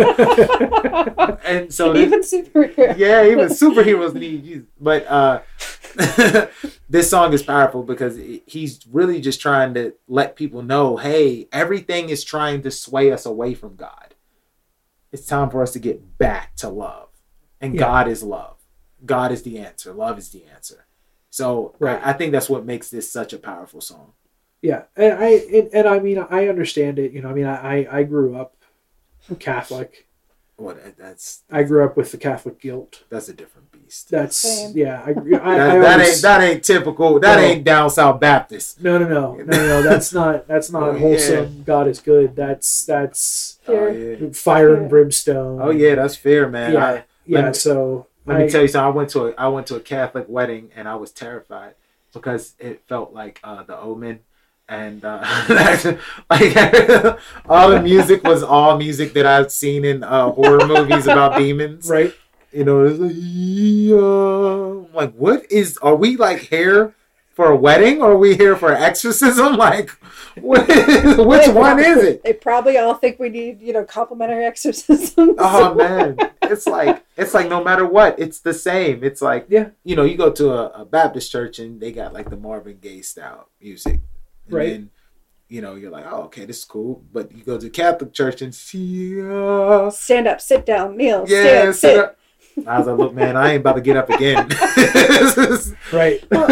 You're like, if I'm up, I'm up. If I'm down, I'm down. We're not doing this for 45 minutes. Yeah, everybody, I was like, oh, this is too much work. Right. But yeah, God is... It is a very good song. I just have to say, it's amazing to me that he has this kind of faith when his father, who is a person of God, acts this way. It's got to be some faith to see through that. Yeah. To see past when you are, especially where he comes from, when you have, there's a certain level of like how we're taught faith, different, like maybe it's a little different in the Black community as far as like because of so much bad was happening that a lot of people went to religion for relief. Right. So that faith is, we were always taught that you have to at least keep the faith of a mustard seed, which that's within all Christianity, they teach you that. But it's really heavy where it's like, always keep your faith. And you're right, it does show a very powerful, your dad is this and you're going through this and you're seeing your brother this and you're doing that. But Marvin used to say that, you know, good artists suffer for the people. And his whole idea of that is that I'm going through this shit so y'all don't. So I want you to learn about love. Well, yeah, I mean, it's really humbling that, like, this is how he chooses to share this message, and, like, people still don't listen. Yeah, no, they won't. It's just so frustrating. Yeah. But yeah, it's crazy to see the level of faith, and it's kind of inspiring. Yeah, it is. Well, I also thought that it was really cool that he took the title straight out of the Bible. Mm-hmm. It's from, what was it, 1 John 4:8. Yeah. He that loveth not knoweth not God, for God is love. Yep. I was like, wow, that's... People forget that. Yeah. They don't, and it's a message because we get so caught up in... The problem is that Christianity and a lot of religion is weaponized in general. Yeah. And because it's weaponized, we lose that faith. We lose the truth behind it, which is that God is love, that we are supposed to love each other. And it's the reason that, like, you know, the three of us are in this room right now and the energy is positive because it's three people coming together with positive energy. Right. If you two had negative energy and I had positive, it won't work. If I had negative and you two had good energy, it won't work. Like if I was just saying here, like, yeah, I guess. Right. You know, it's gonna fuck up the show. Right. You know what I mean? So that's No, it's true. So I think the next track on this album is probably one of the most, even though the title track is one of his biggest songs, I think that Mercy Mercy Me is one of his most recognizable because I think it's been sampled a lot. He's been sampling a lot.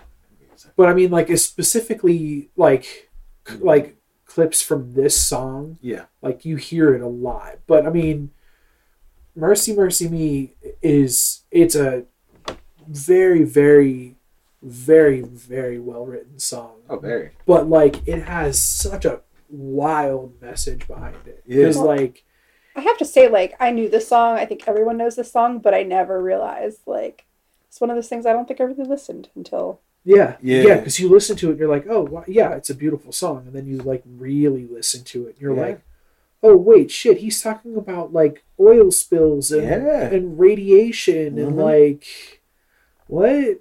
Oh, like, mercy, mercy me. Things ain't what they used to be. Right. Yeah. Right. Radiation. Like he's essentially just talking about, like, what happened to the good old days when, like, we didn't have to worry about, is the water that we're drinking going to kill us? Yeah. Like...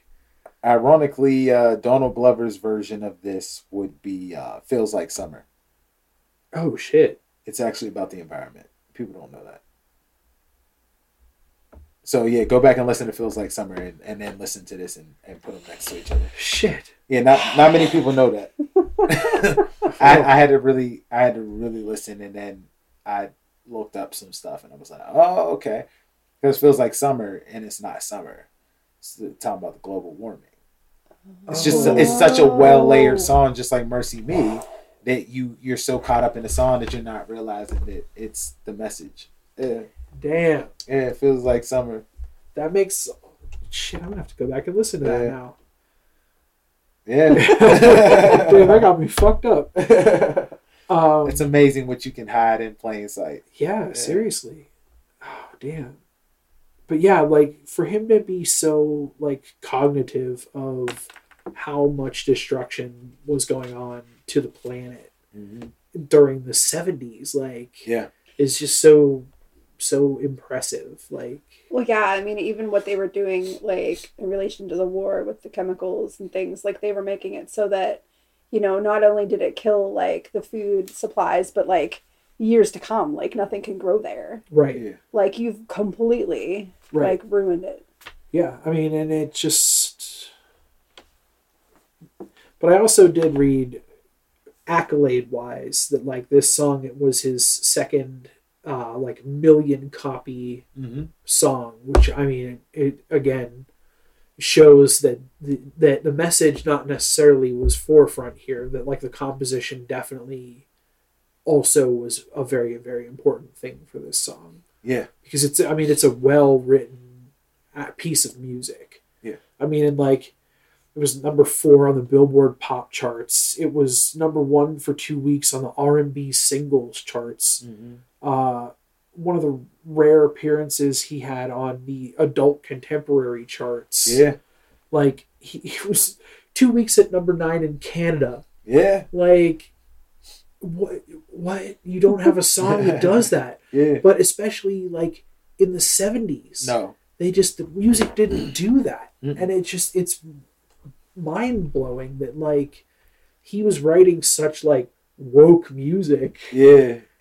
And it was so impactful, but also, like, so fucking well written. Yeah. Like, it was popular music. Yeah. He knew he was guided in the right direction. Yeah. There's a certain way that art guides you. Absolutely. He knew. Yeah. And so this actually was the end of the A-side. Yep. I thought for sure that this song would have started the A-side, but no. It actually is Right On. Yeah. Which starts the B-side. So when I read that, and then I like, after I read that, I listened to the album again, and I was like, okay, that kind of makes sense, I guess, because when you listen to this song, the way it ends it out, it's almost like the intermission of a musical, like where you have listened to this guy talking about how much he's been suffering and dealing with all this, and like, you know, he was trying to get everybody as an activist on his side and talking to people about how much he was struggling, and then he had drugs and everything wound in there, but then he was being an activist again, and then he found God, and then he found science, and he was like, you know, these are things that everybody should be a part of. Yeah. So like, I feel like that was a really powerful way to end the A side, and then you get into the B side and you start with Right On, which like is literally just like people finding passion in their hearts and like coming together, and that seems to be almost the theme for the next 2 songs is like compassion and unity and like all that kind of stuff. So it's almost like it's like a rise out of the struggle, and which I think is really, really powerful. It is. Have you watched The Five Bloods yet by Spike Lee? Directed. It's on Netflix. It's about these Vietnam War vets that go back. It's actually one of Chadwick Boseman's last roles, but they use What's Going On as the whole soundtrack for the movie. There's a version of What's Going On that's just an a cappella version that I wish I could find, but I can't find it anywhere. It's only in that movie. And they use it to show, because they have the flashbacks of what they did, and they go back to Vietnam to find this gold or whatever. And they use all these songs as different versions, like throughout the... It's pretty dope. That's crazy. Yeah, it's called The Five Bloods. I'm going to have to look that up. Yeah, check it out. That sounds really cool. Especially after, you know, dissecting this, you'll, I guess you guys will enjoy it. It's a long movie, but Spike Lee directed it. Yeah, so, interesting. Yeah, so Right On is a song that they use on there, but Right On is a power. It's a different form of power. It's like uplifting. Because it's like it's basically showing that you have to find the compassion within yourself to help each other. Yeah. And like, you know, just don't. It's basically saying like, don't hold each other back, pick each other up, and elevate each other to that level. So I mean, and it does lead into the next song, which is Holy Holy. I think that like they kind of intermingle really well, because like Holy Holy is all about like unity and love and like, you know, like the togetherness within like grace and faith and all that kind of stuff. And love's the salvation. Yeah. So I think that both of these songs are very, very uplifting. And I think that it really paints a different picture than the first 5 songs do. Yeah. But they're still very, very like well composed. It almost feels, I think the word I'm looking for here would be like dreamy. Yeah. Where the music is kind of like, there's kind of like a Latin flair to it. Yeah. Like it's almost got kind of like a dreamy kind of in the clouds kind of vibe. Yeah, which he was going for a lot in this album. Yeah. And you could really feel it. And the different use of instrumentation, like you hear a lot more like woodwinds, like a lot of flute, a lot of there's some heavy strings in the background on this. So like I feel like, you know, this was definitely kind of like the ebb and flow of this story was on the upstroke. Yeah. Close to the end. True. So I thought that it was really cool the way that he mapped this album out. Yeah, it's. But I think it also is really interesting that he decided to end it the way that he did, because the last song, which is Inner City Blues, Make Me Want to Holler. The way they do my life. Yeah. Yeah. I mean, it's like, and it's crazy too, because like, you know, the a lot of the stuff that I read, and I mean, you can hear it, you know, it's talking about like the struggle in the ghettos and like. You ever see the video? No. Yeah, there's a music video for it. I didn't know that. It's on YouTube. Yeah, check it out. I'm gonna have to look that up. The visual of the music video with that is wild. Yeah. Yeah. I don't even know when this video was filmed, but one day it was on YouTube, and I was like, I don't know if they didn't film this in the 70s, not like this. But I think that the estate was trying to give a music video for the song, and they filmed it showing the struggle. So you're in the projects, you see it. And this album is just, it's the perfect Black experience. It's, if you want an inside look at the Black experience from the views of Black America in that place, that is the album. Because Inner City Blues is such a song that it's called Inner City Blues. Right. Make Me Want to Holler. Like, it's literally like that. He's like, taxes, the raising taxes, the properties, the landlord. Like, he's naming all the shit. It's like, yo, can I get a fucking break? Right. And it's like, yeah, I mean, and it even is also like set to the backdrop of like the space race. Yeah. Like calling out the government for, you know, spending this money when so many people are suffering, and it could be so much, you know, better used. Yeah. Yeah. This and Ball of Confusion by the Temptations was like two of those songs that was truly where like Black people were calling out the bullshit, like, you're doing this, but you're not doing this for us. Right. And Ball of Confusion is as powerful as like Inner City Blues. But yeah, they had to call it out, because you're looking at this and you're just like, you're spending money on this. You're raising money on this. You're fucking us over, but you're doing nothing to help us. Right.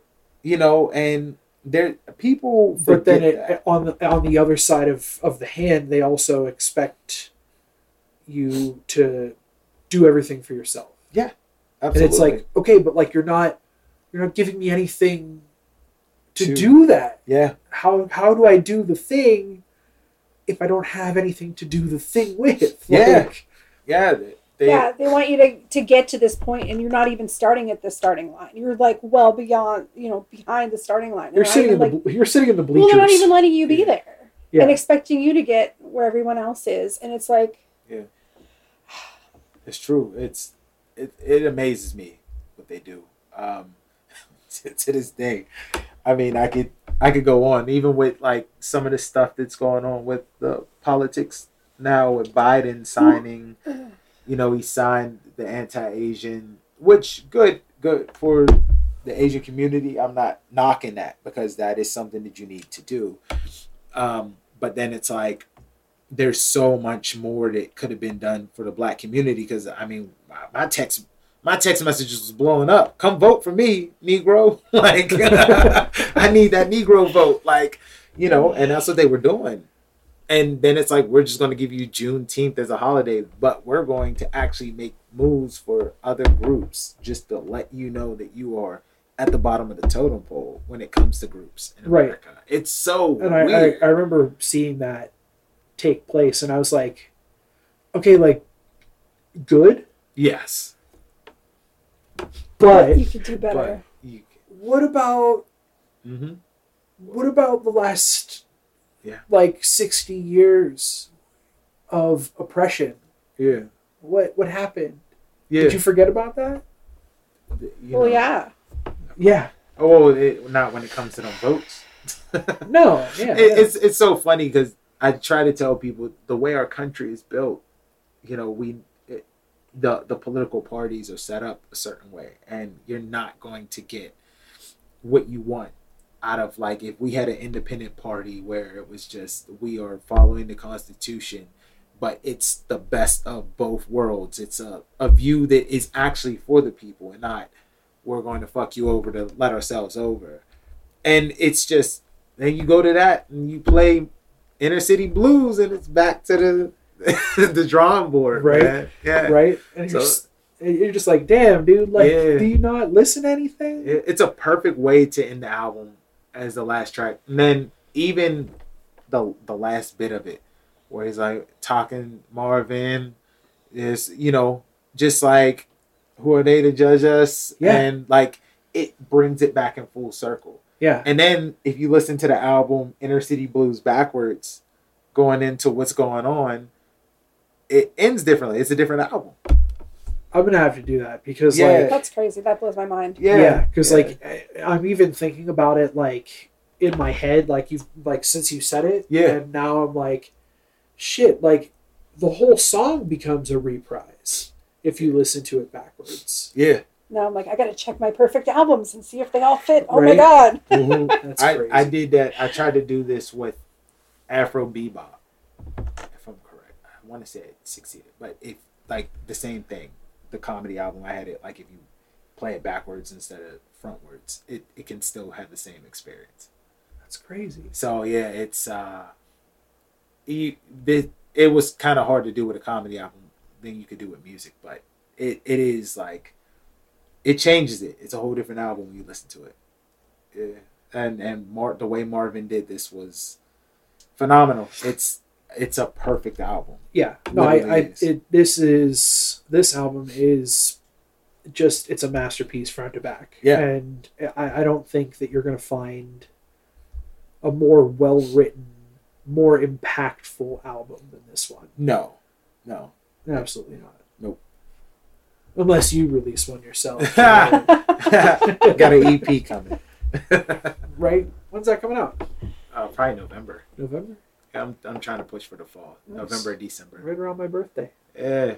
I gotta finish some songs, but yeah, so like, speaking of songs, so you have two singles out right now. So you have This Is My Statement. Yeah. Which was the first one you released. You have a video out for that. Yeah. Which is a fun time. That video is wild. Yeah, it is. Appreciate it. It's really, it's a fun watch. Yeah, there's layers to that album too. Yeah. That a lot of people probably didn't get. And there's like little nods to different movies, shows, everything. But it's actually the video talks about male abuse. Yeah. Especially for the emasculation of black men. That's what the music video is.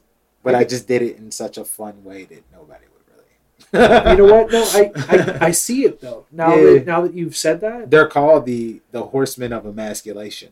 Oh yeah, they are. And each one has a specific name of things that harm black men.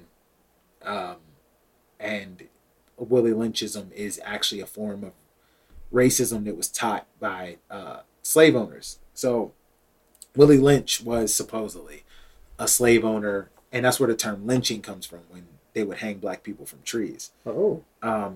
What happens is it was teaching them how to control slaves. So it was like, make the dark skin hate the light skin, make the old hate the young, make the men hate the women, and then just keep pitting them against each other, because if they get too powerful, they're going to overthrow your plantation. And that continued on. It's like a mentality has been taught to Black people for years. So one of the main guys on This Is My Statement, the video, Duke Davis, he's played by Duke Davis, the wrestler, his name is Willie Lynch. And like there's the other people have like Dark Souls type names, but yeah, it's hidden like that for a reason. Interesting. Yeah. So yeah. Yeah, I was too busy looking at all of the stuff around town going, I know where that is. Yeah. I gotta go back and actually watch for not the Pittsburgh reason. Well, that's the thing. It's you have to put layers and stuff where people don't realize it. You know what I mean? Like right. Well, it makes you come back too. Yeah. Like, because I knew after we watched it, I was like, I gotta watch that again because I was way too busy looking at the locations. Right. I gotta, yeah. So give me a little backstory on This Is My Statement. So what do you want to know? like thematically, where were you coming from? As far as like the song itself, yeah.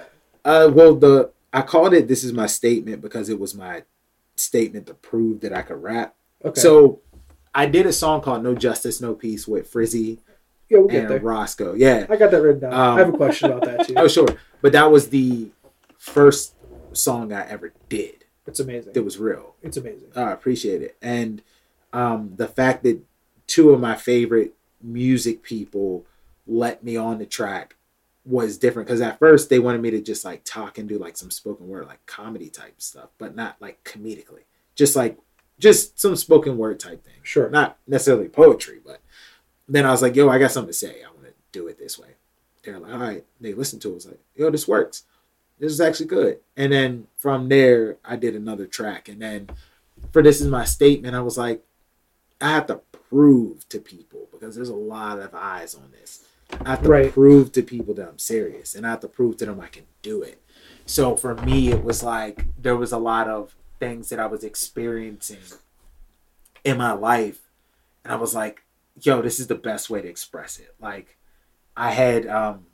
took a hiatus from social media for a minute and was just doing a bunch of things, like working on like building the business, building like artistry and everything that I want to do, taking care of the kids. And This Is My Statement pretty much gives that statement. Yeah. Like, okay, this is my statement that I can do this, but this is my statement for everything that you wanted to know of why you were missing, why you were doing this, like what's going on with you. It's right in this song. Yeah. And I say it. Yeah, so, and there's a lot of really cool like lyrical references. Within the song. I like all the in the midsection of the song where you have the references to like Big Trouble in Little China. Yeah.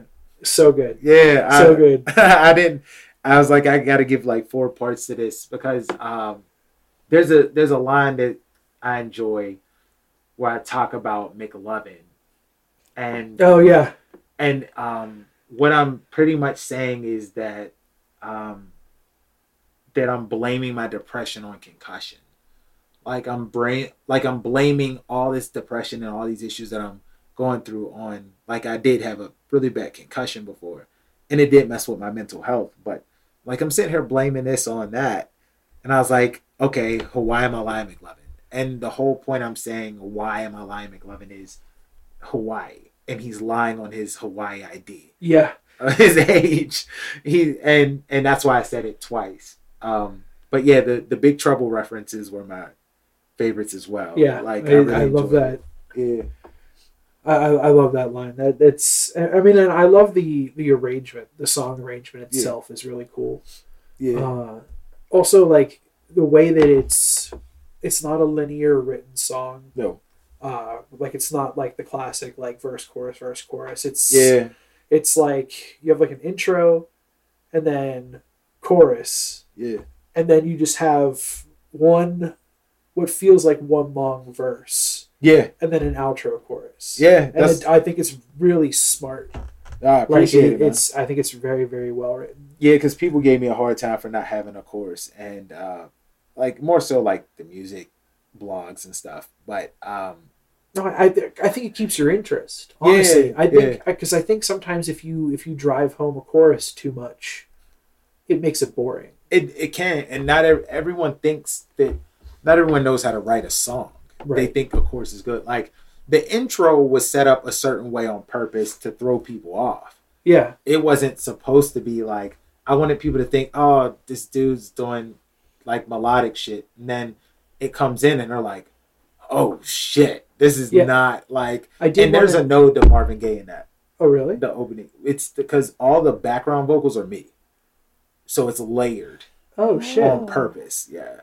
Because it's like my nod to Marvin Gaye. That's dope. But yeah. So if you like go back and listen to it, like all the background vocals that are being hit in different ways, it's all like for that arrangement. That's cool. And then it goes into, it's supposed to like take you on like a journey. It's like when you watch anime and the character transforms into a more powerful character. Yeah. That's literally what This Is My Statement is doing, which is why like it's a roller coaster, right? So it starts off like, all right, here's a vulnerable dude who's hurt. Now he's going into telling you, okay, now this dude just doesn't give a fuck. Right. Yeah. So yeah, but I also liked what exactly do you say in that transition from that first part into the main This Is My Statement portion? Japanese? Yeah. What am I saying? Yeah. That I'm weak. That Terry's weak. It's that the One-Eyed King is taking over for Terry. So the idea of the One-Eyed King is a separate entity from me. That character is what I want to be. So he's pretty much saying you're weak. Like, is that theme from Tokyo Ghoul? Yeah. Okay. Yeah. So that's me speaking in Japanese. It's not actually. So yeah, a lot of people were like, "Wait, that was you too?" I was like, "Yeah, it's like the whole song is me." I wondered what you said there. That's really cool. Yeah, I like so that. It's pretty much like the same with the video where I'm pretty much saying I'm weak. Let me take over. Yeah, because then you have that like aside with the better version of yourself with the mask and everything, and you're like, please just let me in. I'll take care of this. Yeah, and that's when, in This Is My Statement, that's when you hear, like the beginning is like, okay, I'm transitioning, I'm transforming. And then that's why... Is that when you get into the part, like when you get into talking about like being Venom, like we are not Venom. Yeah. And when you get into that, that's when you've kind of hit your final form. That's the final form, exactly. And a lot of people didn't so the like Big Trouble in Little China references was like the transition, just letting like, okay, now boom, transform. Well, yeah, I mean when you talk about like the was it the three storms? The three storms and everything, I feel like that was kind of like the transition point. Yeah, your hero is dead, I am now villain. I'm Bruce Wayne with Joker Venom, which is the Batman who laughs. Yeah. Yep. But yeah, at that point it's just like going straight bar for bar for bar. And that's when I knew people were gonna be like, oh snap. And like when it hits that part, everything becomes almost more like aggressive in delivery. Like you can feel it. You're just like, oh shit, okay, yeah. He's made his statement and now he's delivering on it. Okay. Yeah. All right, here he is. And that was the exact point that I was getting across. And the fact that you caught on to it means that it works. Oh yeah. Yeah, no, it definitely worked. So tell me about No Justice, No Peace. Yeah, No Justice, No Peace came together because Roscoe put together this sample and this beat. It was sampled from a real protest in Pittsburgh. Yeah. And then he turned it into a beat. And then I heard it and I was like, Frizzy, you need to hop on this. He's like, oh man, I need. And then Roscoe was like, oh, thank you. Like, because I connected him with Frizzy. And if you don't know Frizzy, Frizzy is an Emmy Award winning rapper who is now the head of the Grammys Academy for the Philadelphia chapter. And we known each other since we were younger. And so I got him on the track. And then so Roscoe was excited. And then I was like, I want on.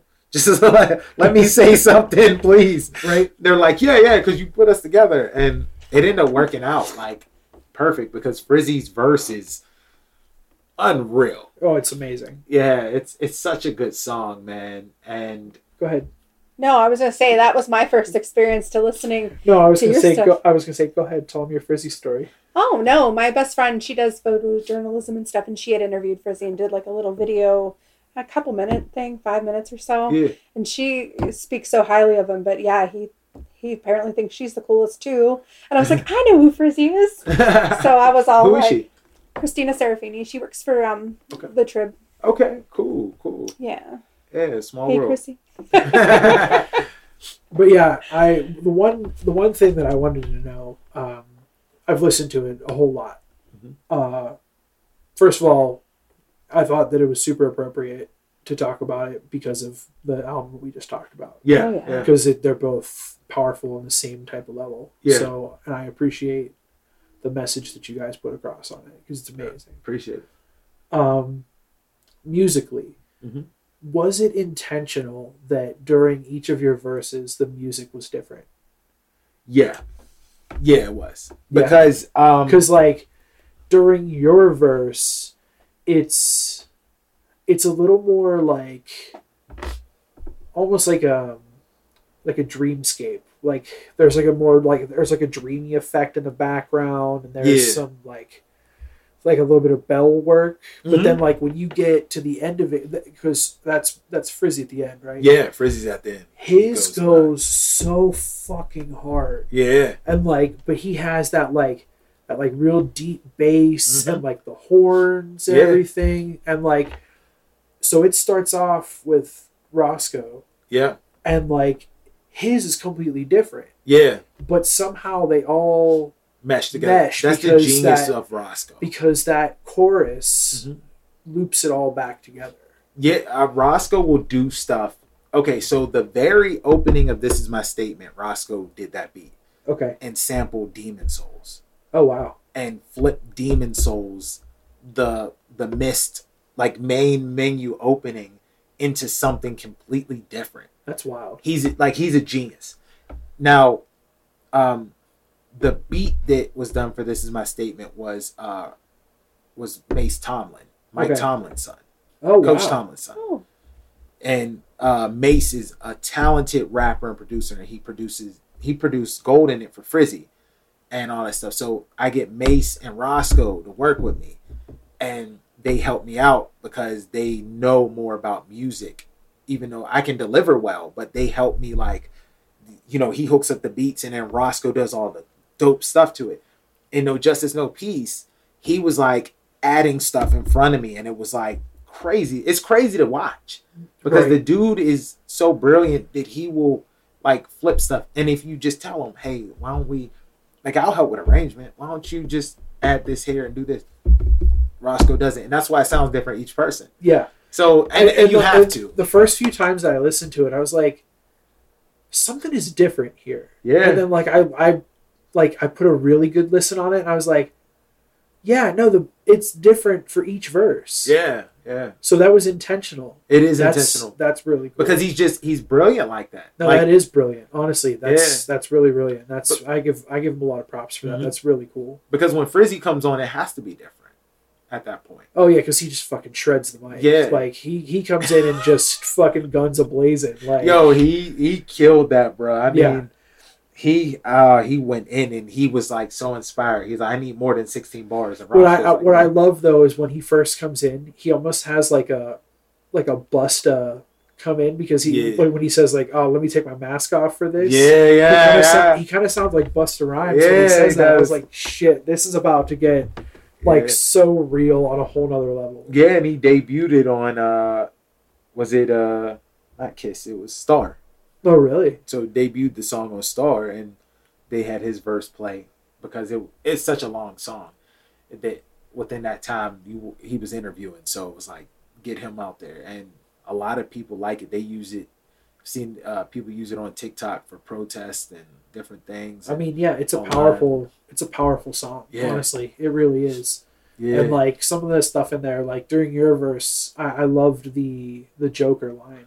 Oh yeah, whether we walking or jogging, they pull the trigger like a tooth. Yeah. And people, when I said the Joker hops in a booth, it was more so okay, you're letting a comedian into music now, right? And he's saying this, and the last line is a nod to Richard Pryor, and all my songs have nods to Richard Pryor in it so far. Like every single one, there's like a hidden Richard Pryor line. Well, yeah, I know it definitely in your new track. Yeah, because he has an opening quote in that. Yep, he has the opening quote. In This Is My Statement, I say we were cool or what the fuck, Richard, we're cool or prior discussion. Yeah, okay. And then this one, he had a joke where he said he shot out his ex-wife's car. They got in an argument, and he pulled out a Magnum, and he shot her car, and he shot the tires out. Because she said, "I'm leaving you." He said, "Well, you ain't leaving in this motherfucker. I done paid for it." So he starts shooting the car. He shoots out the tires. Then he said he shot out the engine. The engine was like, "Fuck it." He said he heard the police come, and he said, "I went back in the house." He is like, because they don't kill cars, they kill nigga cars. And so that's where that line comes from. All right, is a nod to him. That's really cool. They're not aiming at black cars unless they're driven by Nick cars. That's good. That's good. I like that line. That's a really, but like it's funny, but it's also like insanely powerful. Yeah, like, especially when you look at the message that the whole song has. Yeah, like you just hear that line, you're just like, oh shit! Like wow, what a dig! Like hell yeah, yeah. So your newest track. Yeah. Silent Lake Chaplain. Mm-hmm. So I kind of got the, the vibe that you're trying to say that, they want you to be in the background.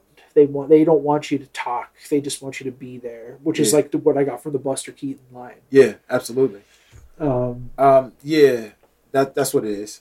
Yeah. What made you select that Richard Pryor quote at the beginning? So that doesn't come from any of his albums. It comes from a movie called Wattstax. And Wattstax, Isaac Hayes was a headliner. And it was a concert that they did in Watts, California that was like just showing like the background of the black movement, black people, similar to like what's going on. But they had these inserts with Richard Pryor here and there. And I chose that because there's a level of racism amongst, they want black, all right, black men make a lot of money. I mean, black people in general bring a lot of money in, not like make a lot of money. So for example, they like the people that spend the most money on beauty are black women. They make billions and billions and billions of dollars each year. It's statistically shown, proven. Black men, it's more so like there's a lot of money made off of our culture. So like a lot of the writing, the musicians and all this stuff, the labels are making money. And then you look at the shit that happened with Dave Chappelle when he was doing what he wanted to do. And they're like, no, we need you to make us money. And he's like, I don't want to do it that way. And they're like, we're going to force you to make us this money. Dave Chappelle, for example, made Viacom $500 million. So people don't know this, that within 2 seasons, he made $500 million for Viacom. That's unheard of. He was able to do Pepsi and Coca-Cola commercials. And when you think of like Dave Chappelle, I bring him up because he was making so much money, but they wanted him to do it a certain way. Right. Don't speak this way. Don't do it this way. Do it how we tell you to do it. And that's been throughout slavery, throughout time, that, oh, watch your mouth, boy.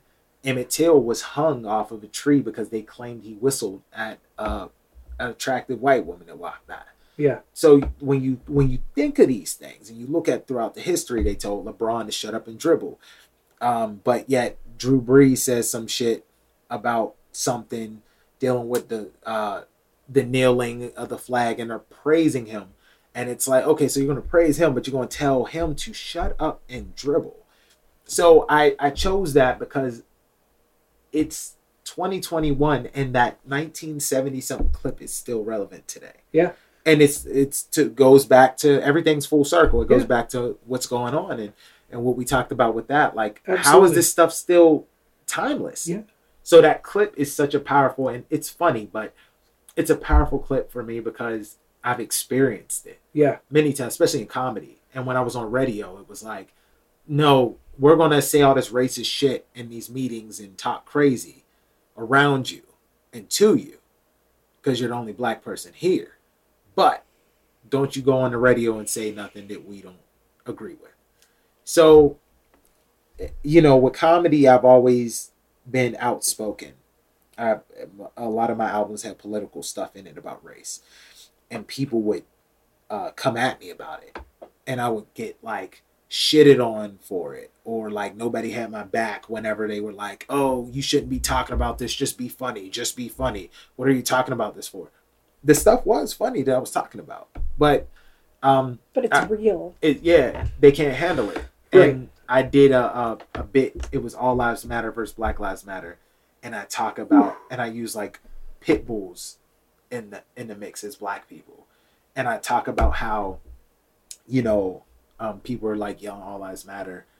And I forget exactly how the bit goes, but it goes along the lines of me reversing it because I talk about how, you know, they would kill us or whatever. But a dog, for example, there was a pug attacking a SWAT team. And when they were attacking the SWAT team, they just like had it on film and the like choppers watching the SWAT team trying to break in this house, but this pug keeps biting at their ankles. And they're like, oh, look at the pug. And then there was a dog that looks like this one. And he had came out of a door in New York. And this lady had the dog. And she opened the door. And I guess the dog was just excited. Like, oh, someone's here. Just like that, your dog rushed us when we walked in. And the cop freaked out and shot the dog in the apartment building. And the lady was losing her shit because she just watched her dog killed in front of her. And it was only because it was a pit bull. And so I did this thing and I was like, well, I'm glad pit bulls don't have to deal with black people, have to deal with on social media. Because I couldn't imagine a pit bull going on there like, yeah, don't you understand? They just kill us or whatever. And I was like, and then here comes some Yorkie being an asshole. Like, all breeds matter. Like, but oh my God. The bit was like, I took people on a journey and they didn't like it. So with this, I was like, this clip, I've been sitting on this clip for a long time. Yeah. And I was like, now's the time where I could use it to my advantage. So well, people don't like it because we're uncomfortable. Yeah. It is uncomfortable. And for years, we weren't uncomfortable, and now we get it, or we don't get it. Right. Yeah. So, tell me the story behind the chorus. Silent Like Chaplin. So there's everything that I say has double to triple meaning. Sure. Usually, like every single line, and probably everything. But in this song in particular, there's a double meaning for every line. So the chorus, Silent Like Chaplin. Well, why do you think I chose Silent Like Chaplin? If I had to ask you guys. Well, I mean, because he was an actor in the silent film era, and perfect, right? Yeah, that's one. Charlie Chaplin did a movie where he played Hitler. It was his only speaking role. Yeah, it got him banned from America. Right, and they did investigations, and they went in on this dude because he was hitting that political part of what World War II was really about, and they didn't want to deal with it, and they wanted him silent. So that whole Silent Like Chaplin that's the second meaning. Okay. Yeah, he was a silent, but they want me silent like Chaplin. Like, they don't want me saying this shit to you guys. They don't want me to tell y'all the truth because it's too real, and they're going to try and silence me. Okay. And yeah, so that was the powerful irony behind Charlie Chaplin. Like, your only speaking role gets you banned. Go back to shutting up and making us laugh. Right. I didn't know about that. Yeah. And it's the same as Shut Up and Dribble.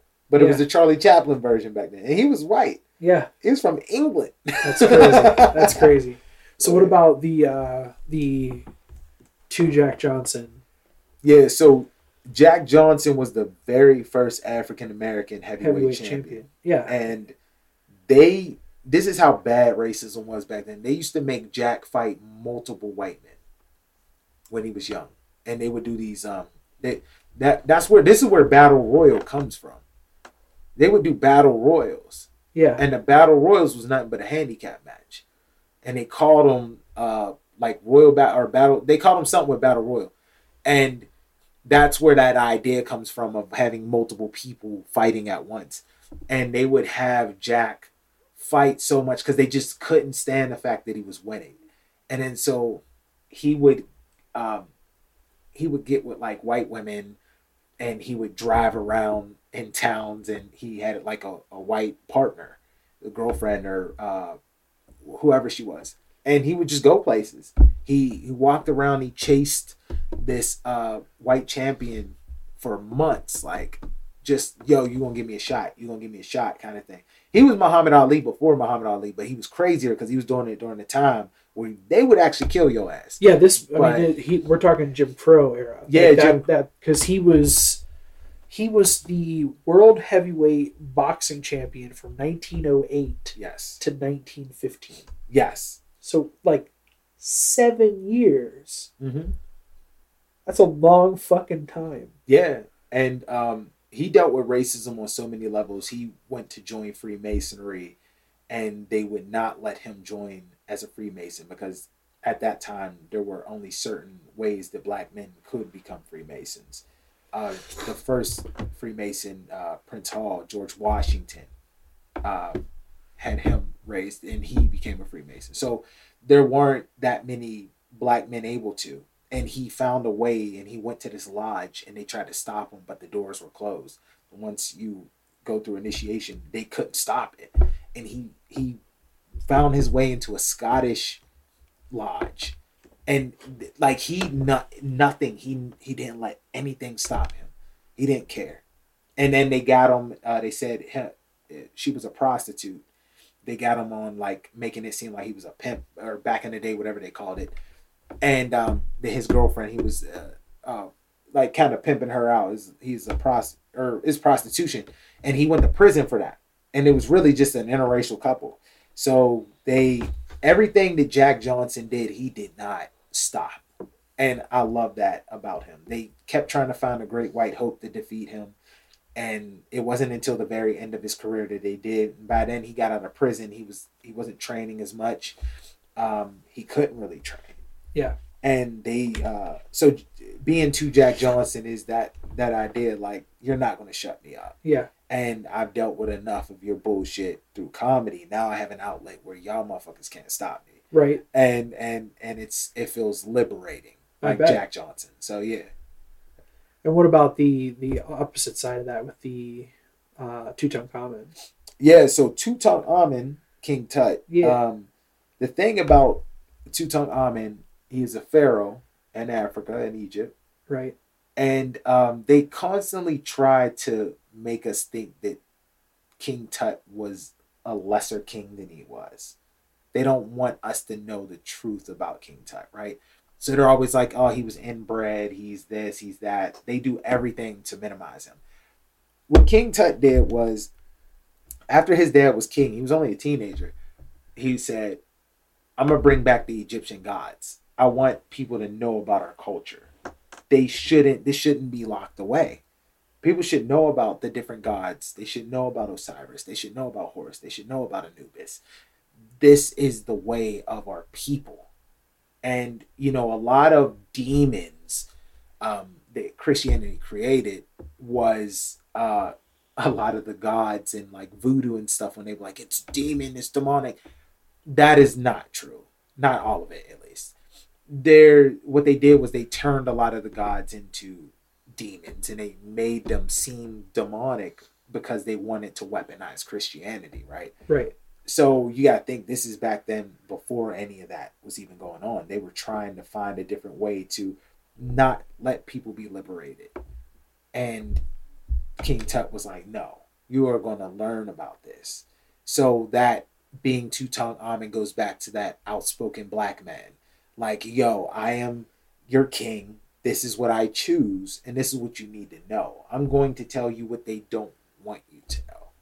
And that's why I chose it. And it rhymes. But it ended up being perfect. Like, I was like, oh, man. I was like, King Tut. I was like, I could flip this. So, yeah. Yeah, and then actually you have another nod at King Tut. Yeah. In another line later, what was it? Scar on my eye like Horus. Yeah, scar on my eye like Horus. So I have a new scar on my left eye, and it was like scar on my left like Horus. Yeah. And that was just like, letting people know the power of the eye of Horus. They don't want you to know the truth of the eye of Horus. Right. Because if you did, you knew the truth, and if you actually break down the all-seeing eye, and they call it, or the eye of Horus, and you look at it and compare it to something within the brain, you'll find out why they call it that. Interesting. Yeah, I'll say that. I'll leave it to conspiracy people to Google it, but it's a very powerful nod. So yeah, I have a scar, and I take this scar with pride, and I go, okay, yeah, this is it was worse. It's starting to heal, but it's like scar on my left, like Horus, just like I'm going to be like following different ways in my life. And Horus, if you ever look at his story, they try to keep it hidden, but if you ever look at the deep story of Horus, it goes far. I'll have to look into that. Yeah, there's a reason they hide it. I'll say that, but yeah. And then I mean, of course, on the tail end of that same section, you make a reference to Morris Day. Yeah, time, which I really appreciated that little nod. I was like, okay, all right. Yeah, there's like the first verse I come in, and I switch the flow up a lot, and there's a part at the very end, because a lot of people, the powerful line that caught them was blacker the berry, the sweeter the juice, blacker the berry, the tighter the noose. And I make people sit with that for a while on purpose. And because you just drop the whole song for about, what is it, like 15 seconds? Probably a little more. It's probably like 25, 30 seconds. Yeah. And then it just drops right back in. You're just like, fuck. Yeah. Oh, you mean that? Yeah, it is. It's probably like 6 seconds. But it feels like 15, 30. It feels like 15 seconds. Yeah. And because you say that, and I'm just like, yeah, that was about an incident that happened to me with my kids. I was driving home. I picked them up from daycare, and they were 1 and 3 at the time. And I pick them up from daycare and driving on William Penn, and I get pulled over. So when I say late registration calling aid, that is because what ended up happening was I get pulled over. I don't understand why. And there's like 6 to 7 task force cars. So they're like plain vehicles. These aren't the typical. They're getting out. They got vests on, long rifles. I mean, like, they're approaching the car with ARs and stuff. And I'm like, what the fuck is going on at this point? And my kids are in the car. So I literally had to roll down the window and yell at them that the kids were in the car, like, to chill out. Because I didn't want my toddlers to be scarred by the fact that people are showing up with ARs. Like, you know what I mean? Because you don't know how kids want to react. Right. So literally on both sides, they just had ARs. And the one's like standing there, keeps looking in the car. I'm like, he's like, oh, are they in car seats? And I'm like, yeah. And it was an older truck. And he goes, all right, do you have your license written? I'm like, yeah. My kids are asking for fruit snacks. I'm like, babies, can y'all, like, it's kind of hard to get toddlers to chill. Yeah. In the car. And she's like, can I have fruit snacks? I said, baby, please just give us a second. Let me talk to the officer. Because I wasn't about to reach for fruit snacks. With ARs, like. So, he goes, do you know why I pulled you over? I go, no. He said, your registration's expired. I'm like, so you guys did all this over registration being expired by a month. And I'm talking to him, trying to chill. They run the plates. And I tell them where I live. But my license had a different address because there was a different permanent address that I had to change. Okay. I told them where I live now. Another car, patrol car, follows me to make sure that I legit lived where I said.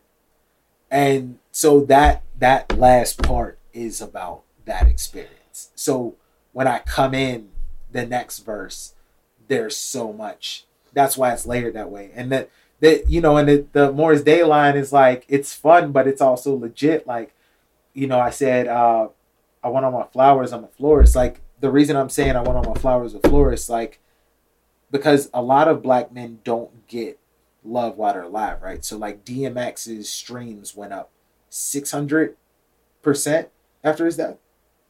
What the fuck is 600%?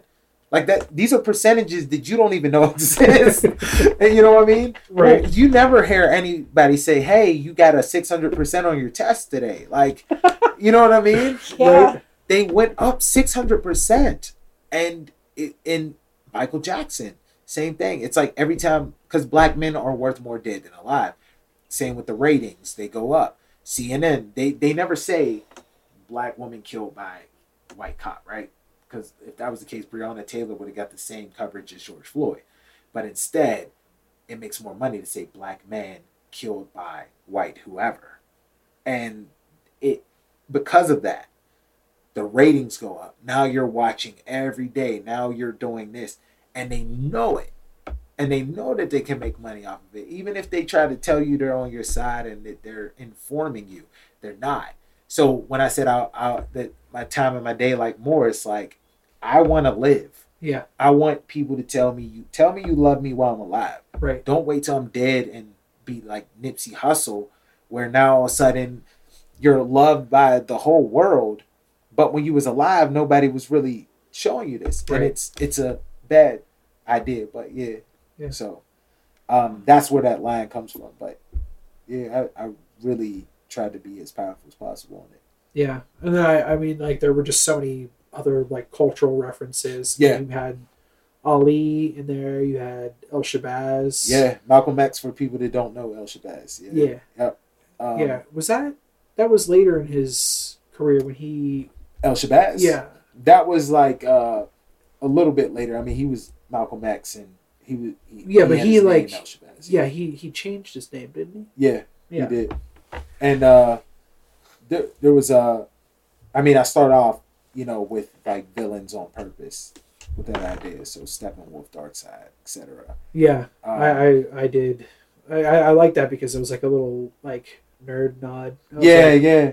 I had to at least to let people know I'm still on that shit. But because the part where it's like glitch in the Matrix, red pill ready, senzu bean ready, ultra instinct ready. I was like, come on. Yeah. Come on. All right. Okay, I see where we're going. Yeah. And then you literally just rapid fire. Yeah. Way to the end. Nobody was expecting that. No, I didn't. And first time I listened to it, I was like, okay, Terry. Yeah. All right. Yeah, Roscoe again layered it. Beat done by Mace. Roscoe layered it a certain way so that everybody could catch every line. And I'd say Peppers on there 3 times on purpose. And it's all like, so Peter Piper picking peppers. I'm calling people peppers. Like, I'm saying that I'm going to destroy you. So I'm Peter Piper picking peppers. Okay. I'm going to Carolina reap you peppers. Oh, shit. Yeah. Because that's considered the hottest pepper, right? Yeah. So it's like, I'm not playing with you guys. Like, this is what you're getting. I'm not afraid to. It's like the Kevin McAllister moment. I'm not afraid anymore. Like, so yeah, that was it. Yeah. No, I mean, I can easily say that I've probably listened to that track every day since it's come out. Oh, appreciate it. It's so good. I appreciate it. It's just everything about it. The composition is great. The rhymes are great.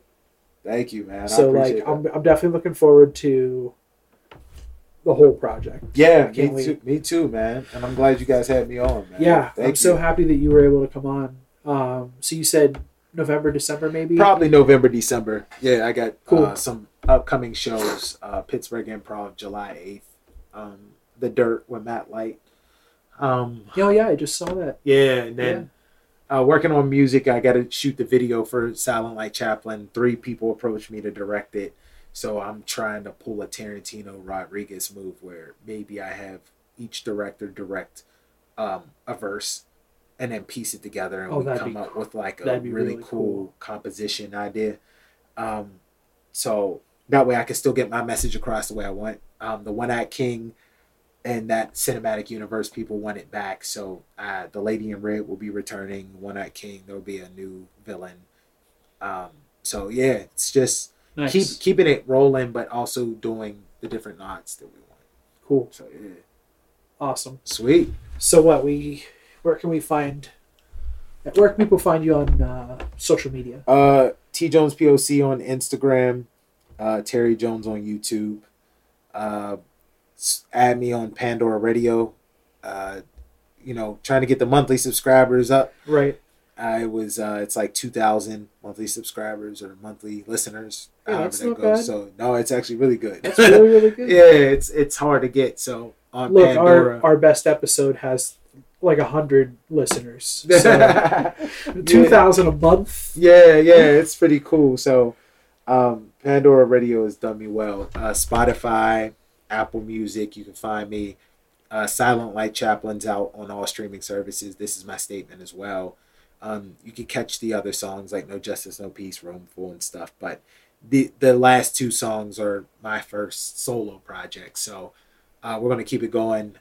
It's getting a lot of media attention and stuff. So yeah, I saw you had that article from, was that magazine in the UK? Yeah, H-Wing. Yeah. H-Wing and then Buzz Music. And it's on a couple. There was one in Brazil. There's something wrong with their website. So they just did an Instagram post on it. Okay. And then they showed a lot of love. There's one coming out from France. They haven't finished it yet. Pull Up Magazine. They usually do like reggae and stuff like that, but they really like the song. Cool. I had to get it. I had to translate what the hell they were saying. But so yeah, it's doing very well. Ironically, a lot of the American blogs won't share it, and I'm fine with that. A lot of the blogs there's a couple, but the people out in the world, like the international, and it's on a bunch of playlists right now. So we're gonna keep it moving. Anyone that's not afraid to share the message, I'm here for it. So right. Yeah, that's it. Well, don't worry, because it's all over our Facebook page. Yeah, so I appreciate that, man. Thank you. Keep it going. Yeah, thank you. We'll definitely keep it going. I'm excited to shoot the video, and that's just gonna transcend it even more into the hearts of people. So I'm glad people are listening. And we will definitely, moving forward, we'll share it all. Yeah, I appreciate it. Thank you. And as usual, guys, you can find us on Instagram and Twitter at SIMH Pod. You can also look it up on Facebook that way as well, or you can just look up the group Songs in My Head. We're also on iTunes, Amazon Music, Spotify, and SoundCloud if you're nasty. Yeah. So thanks for being here, man, and look forward to having you on again. Yeah, I'll definitely. Hopefully, when you get that full EP out, we'll have you on again for another episode. Oh, I'd be down with that. Right? Yeah, I would like to get your opinion on it. But yeah, I'm working on a bunch of stuff, so trying to keep it as solo as possible. But I do want to do a new track with Mace, and there's unreleased tracks out like that we have right now. Yeah. So I'm just like picking and choosing because after Silent Like Chaplain, this is my statement made a splash, but this one really hit people hard. So I have to make sure that every project is blessed from the universe. Right. Well, thanks so much, man, for being on, and thanks everybody for listening. And as always, share your music because that's the only way you're going to find new stuff. That's it. Thanks, guys.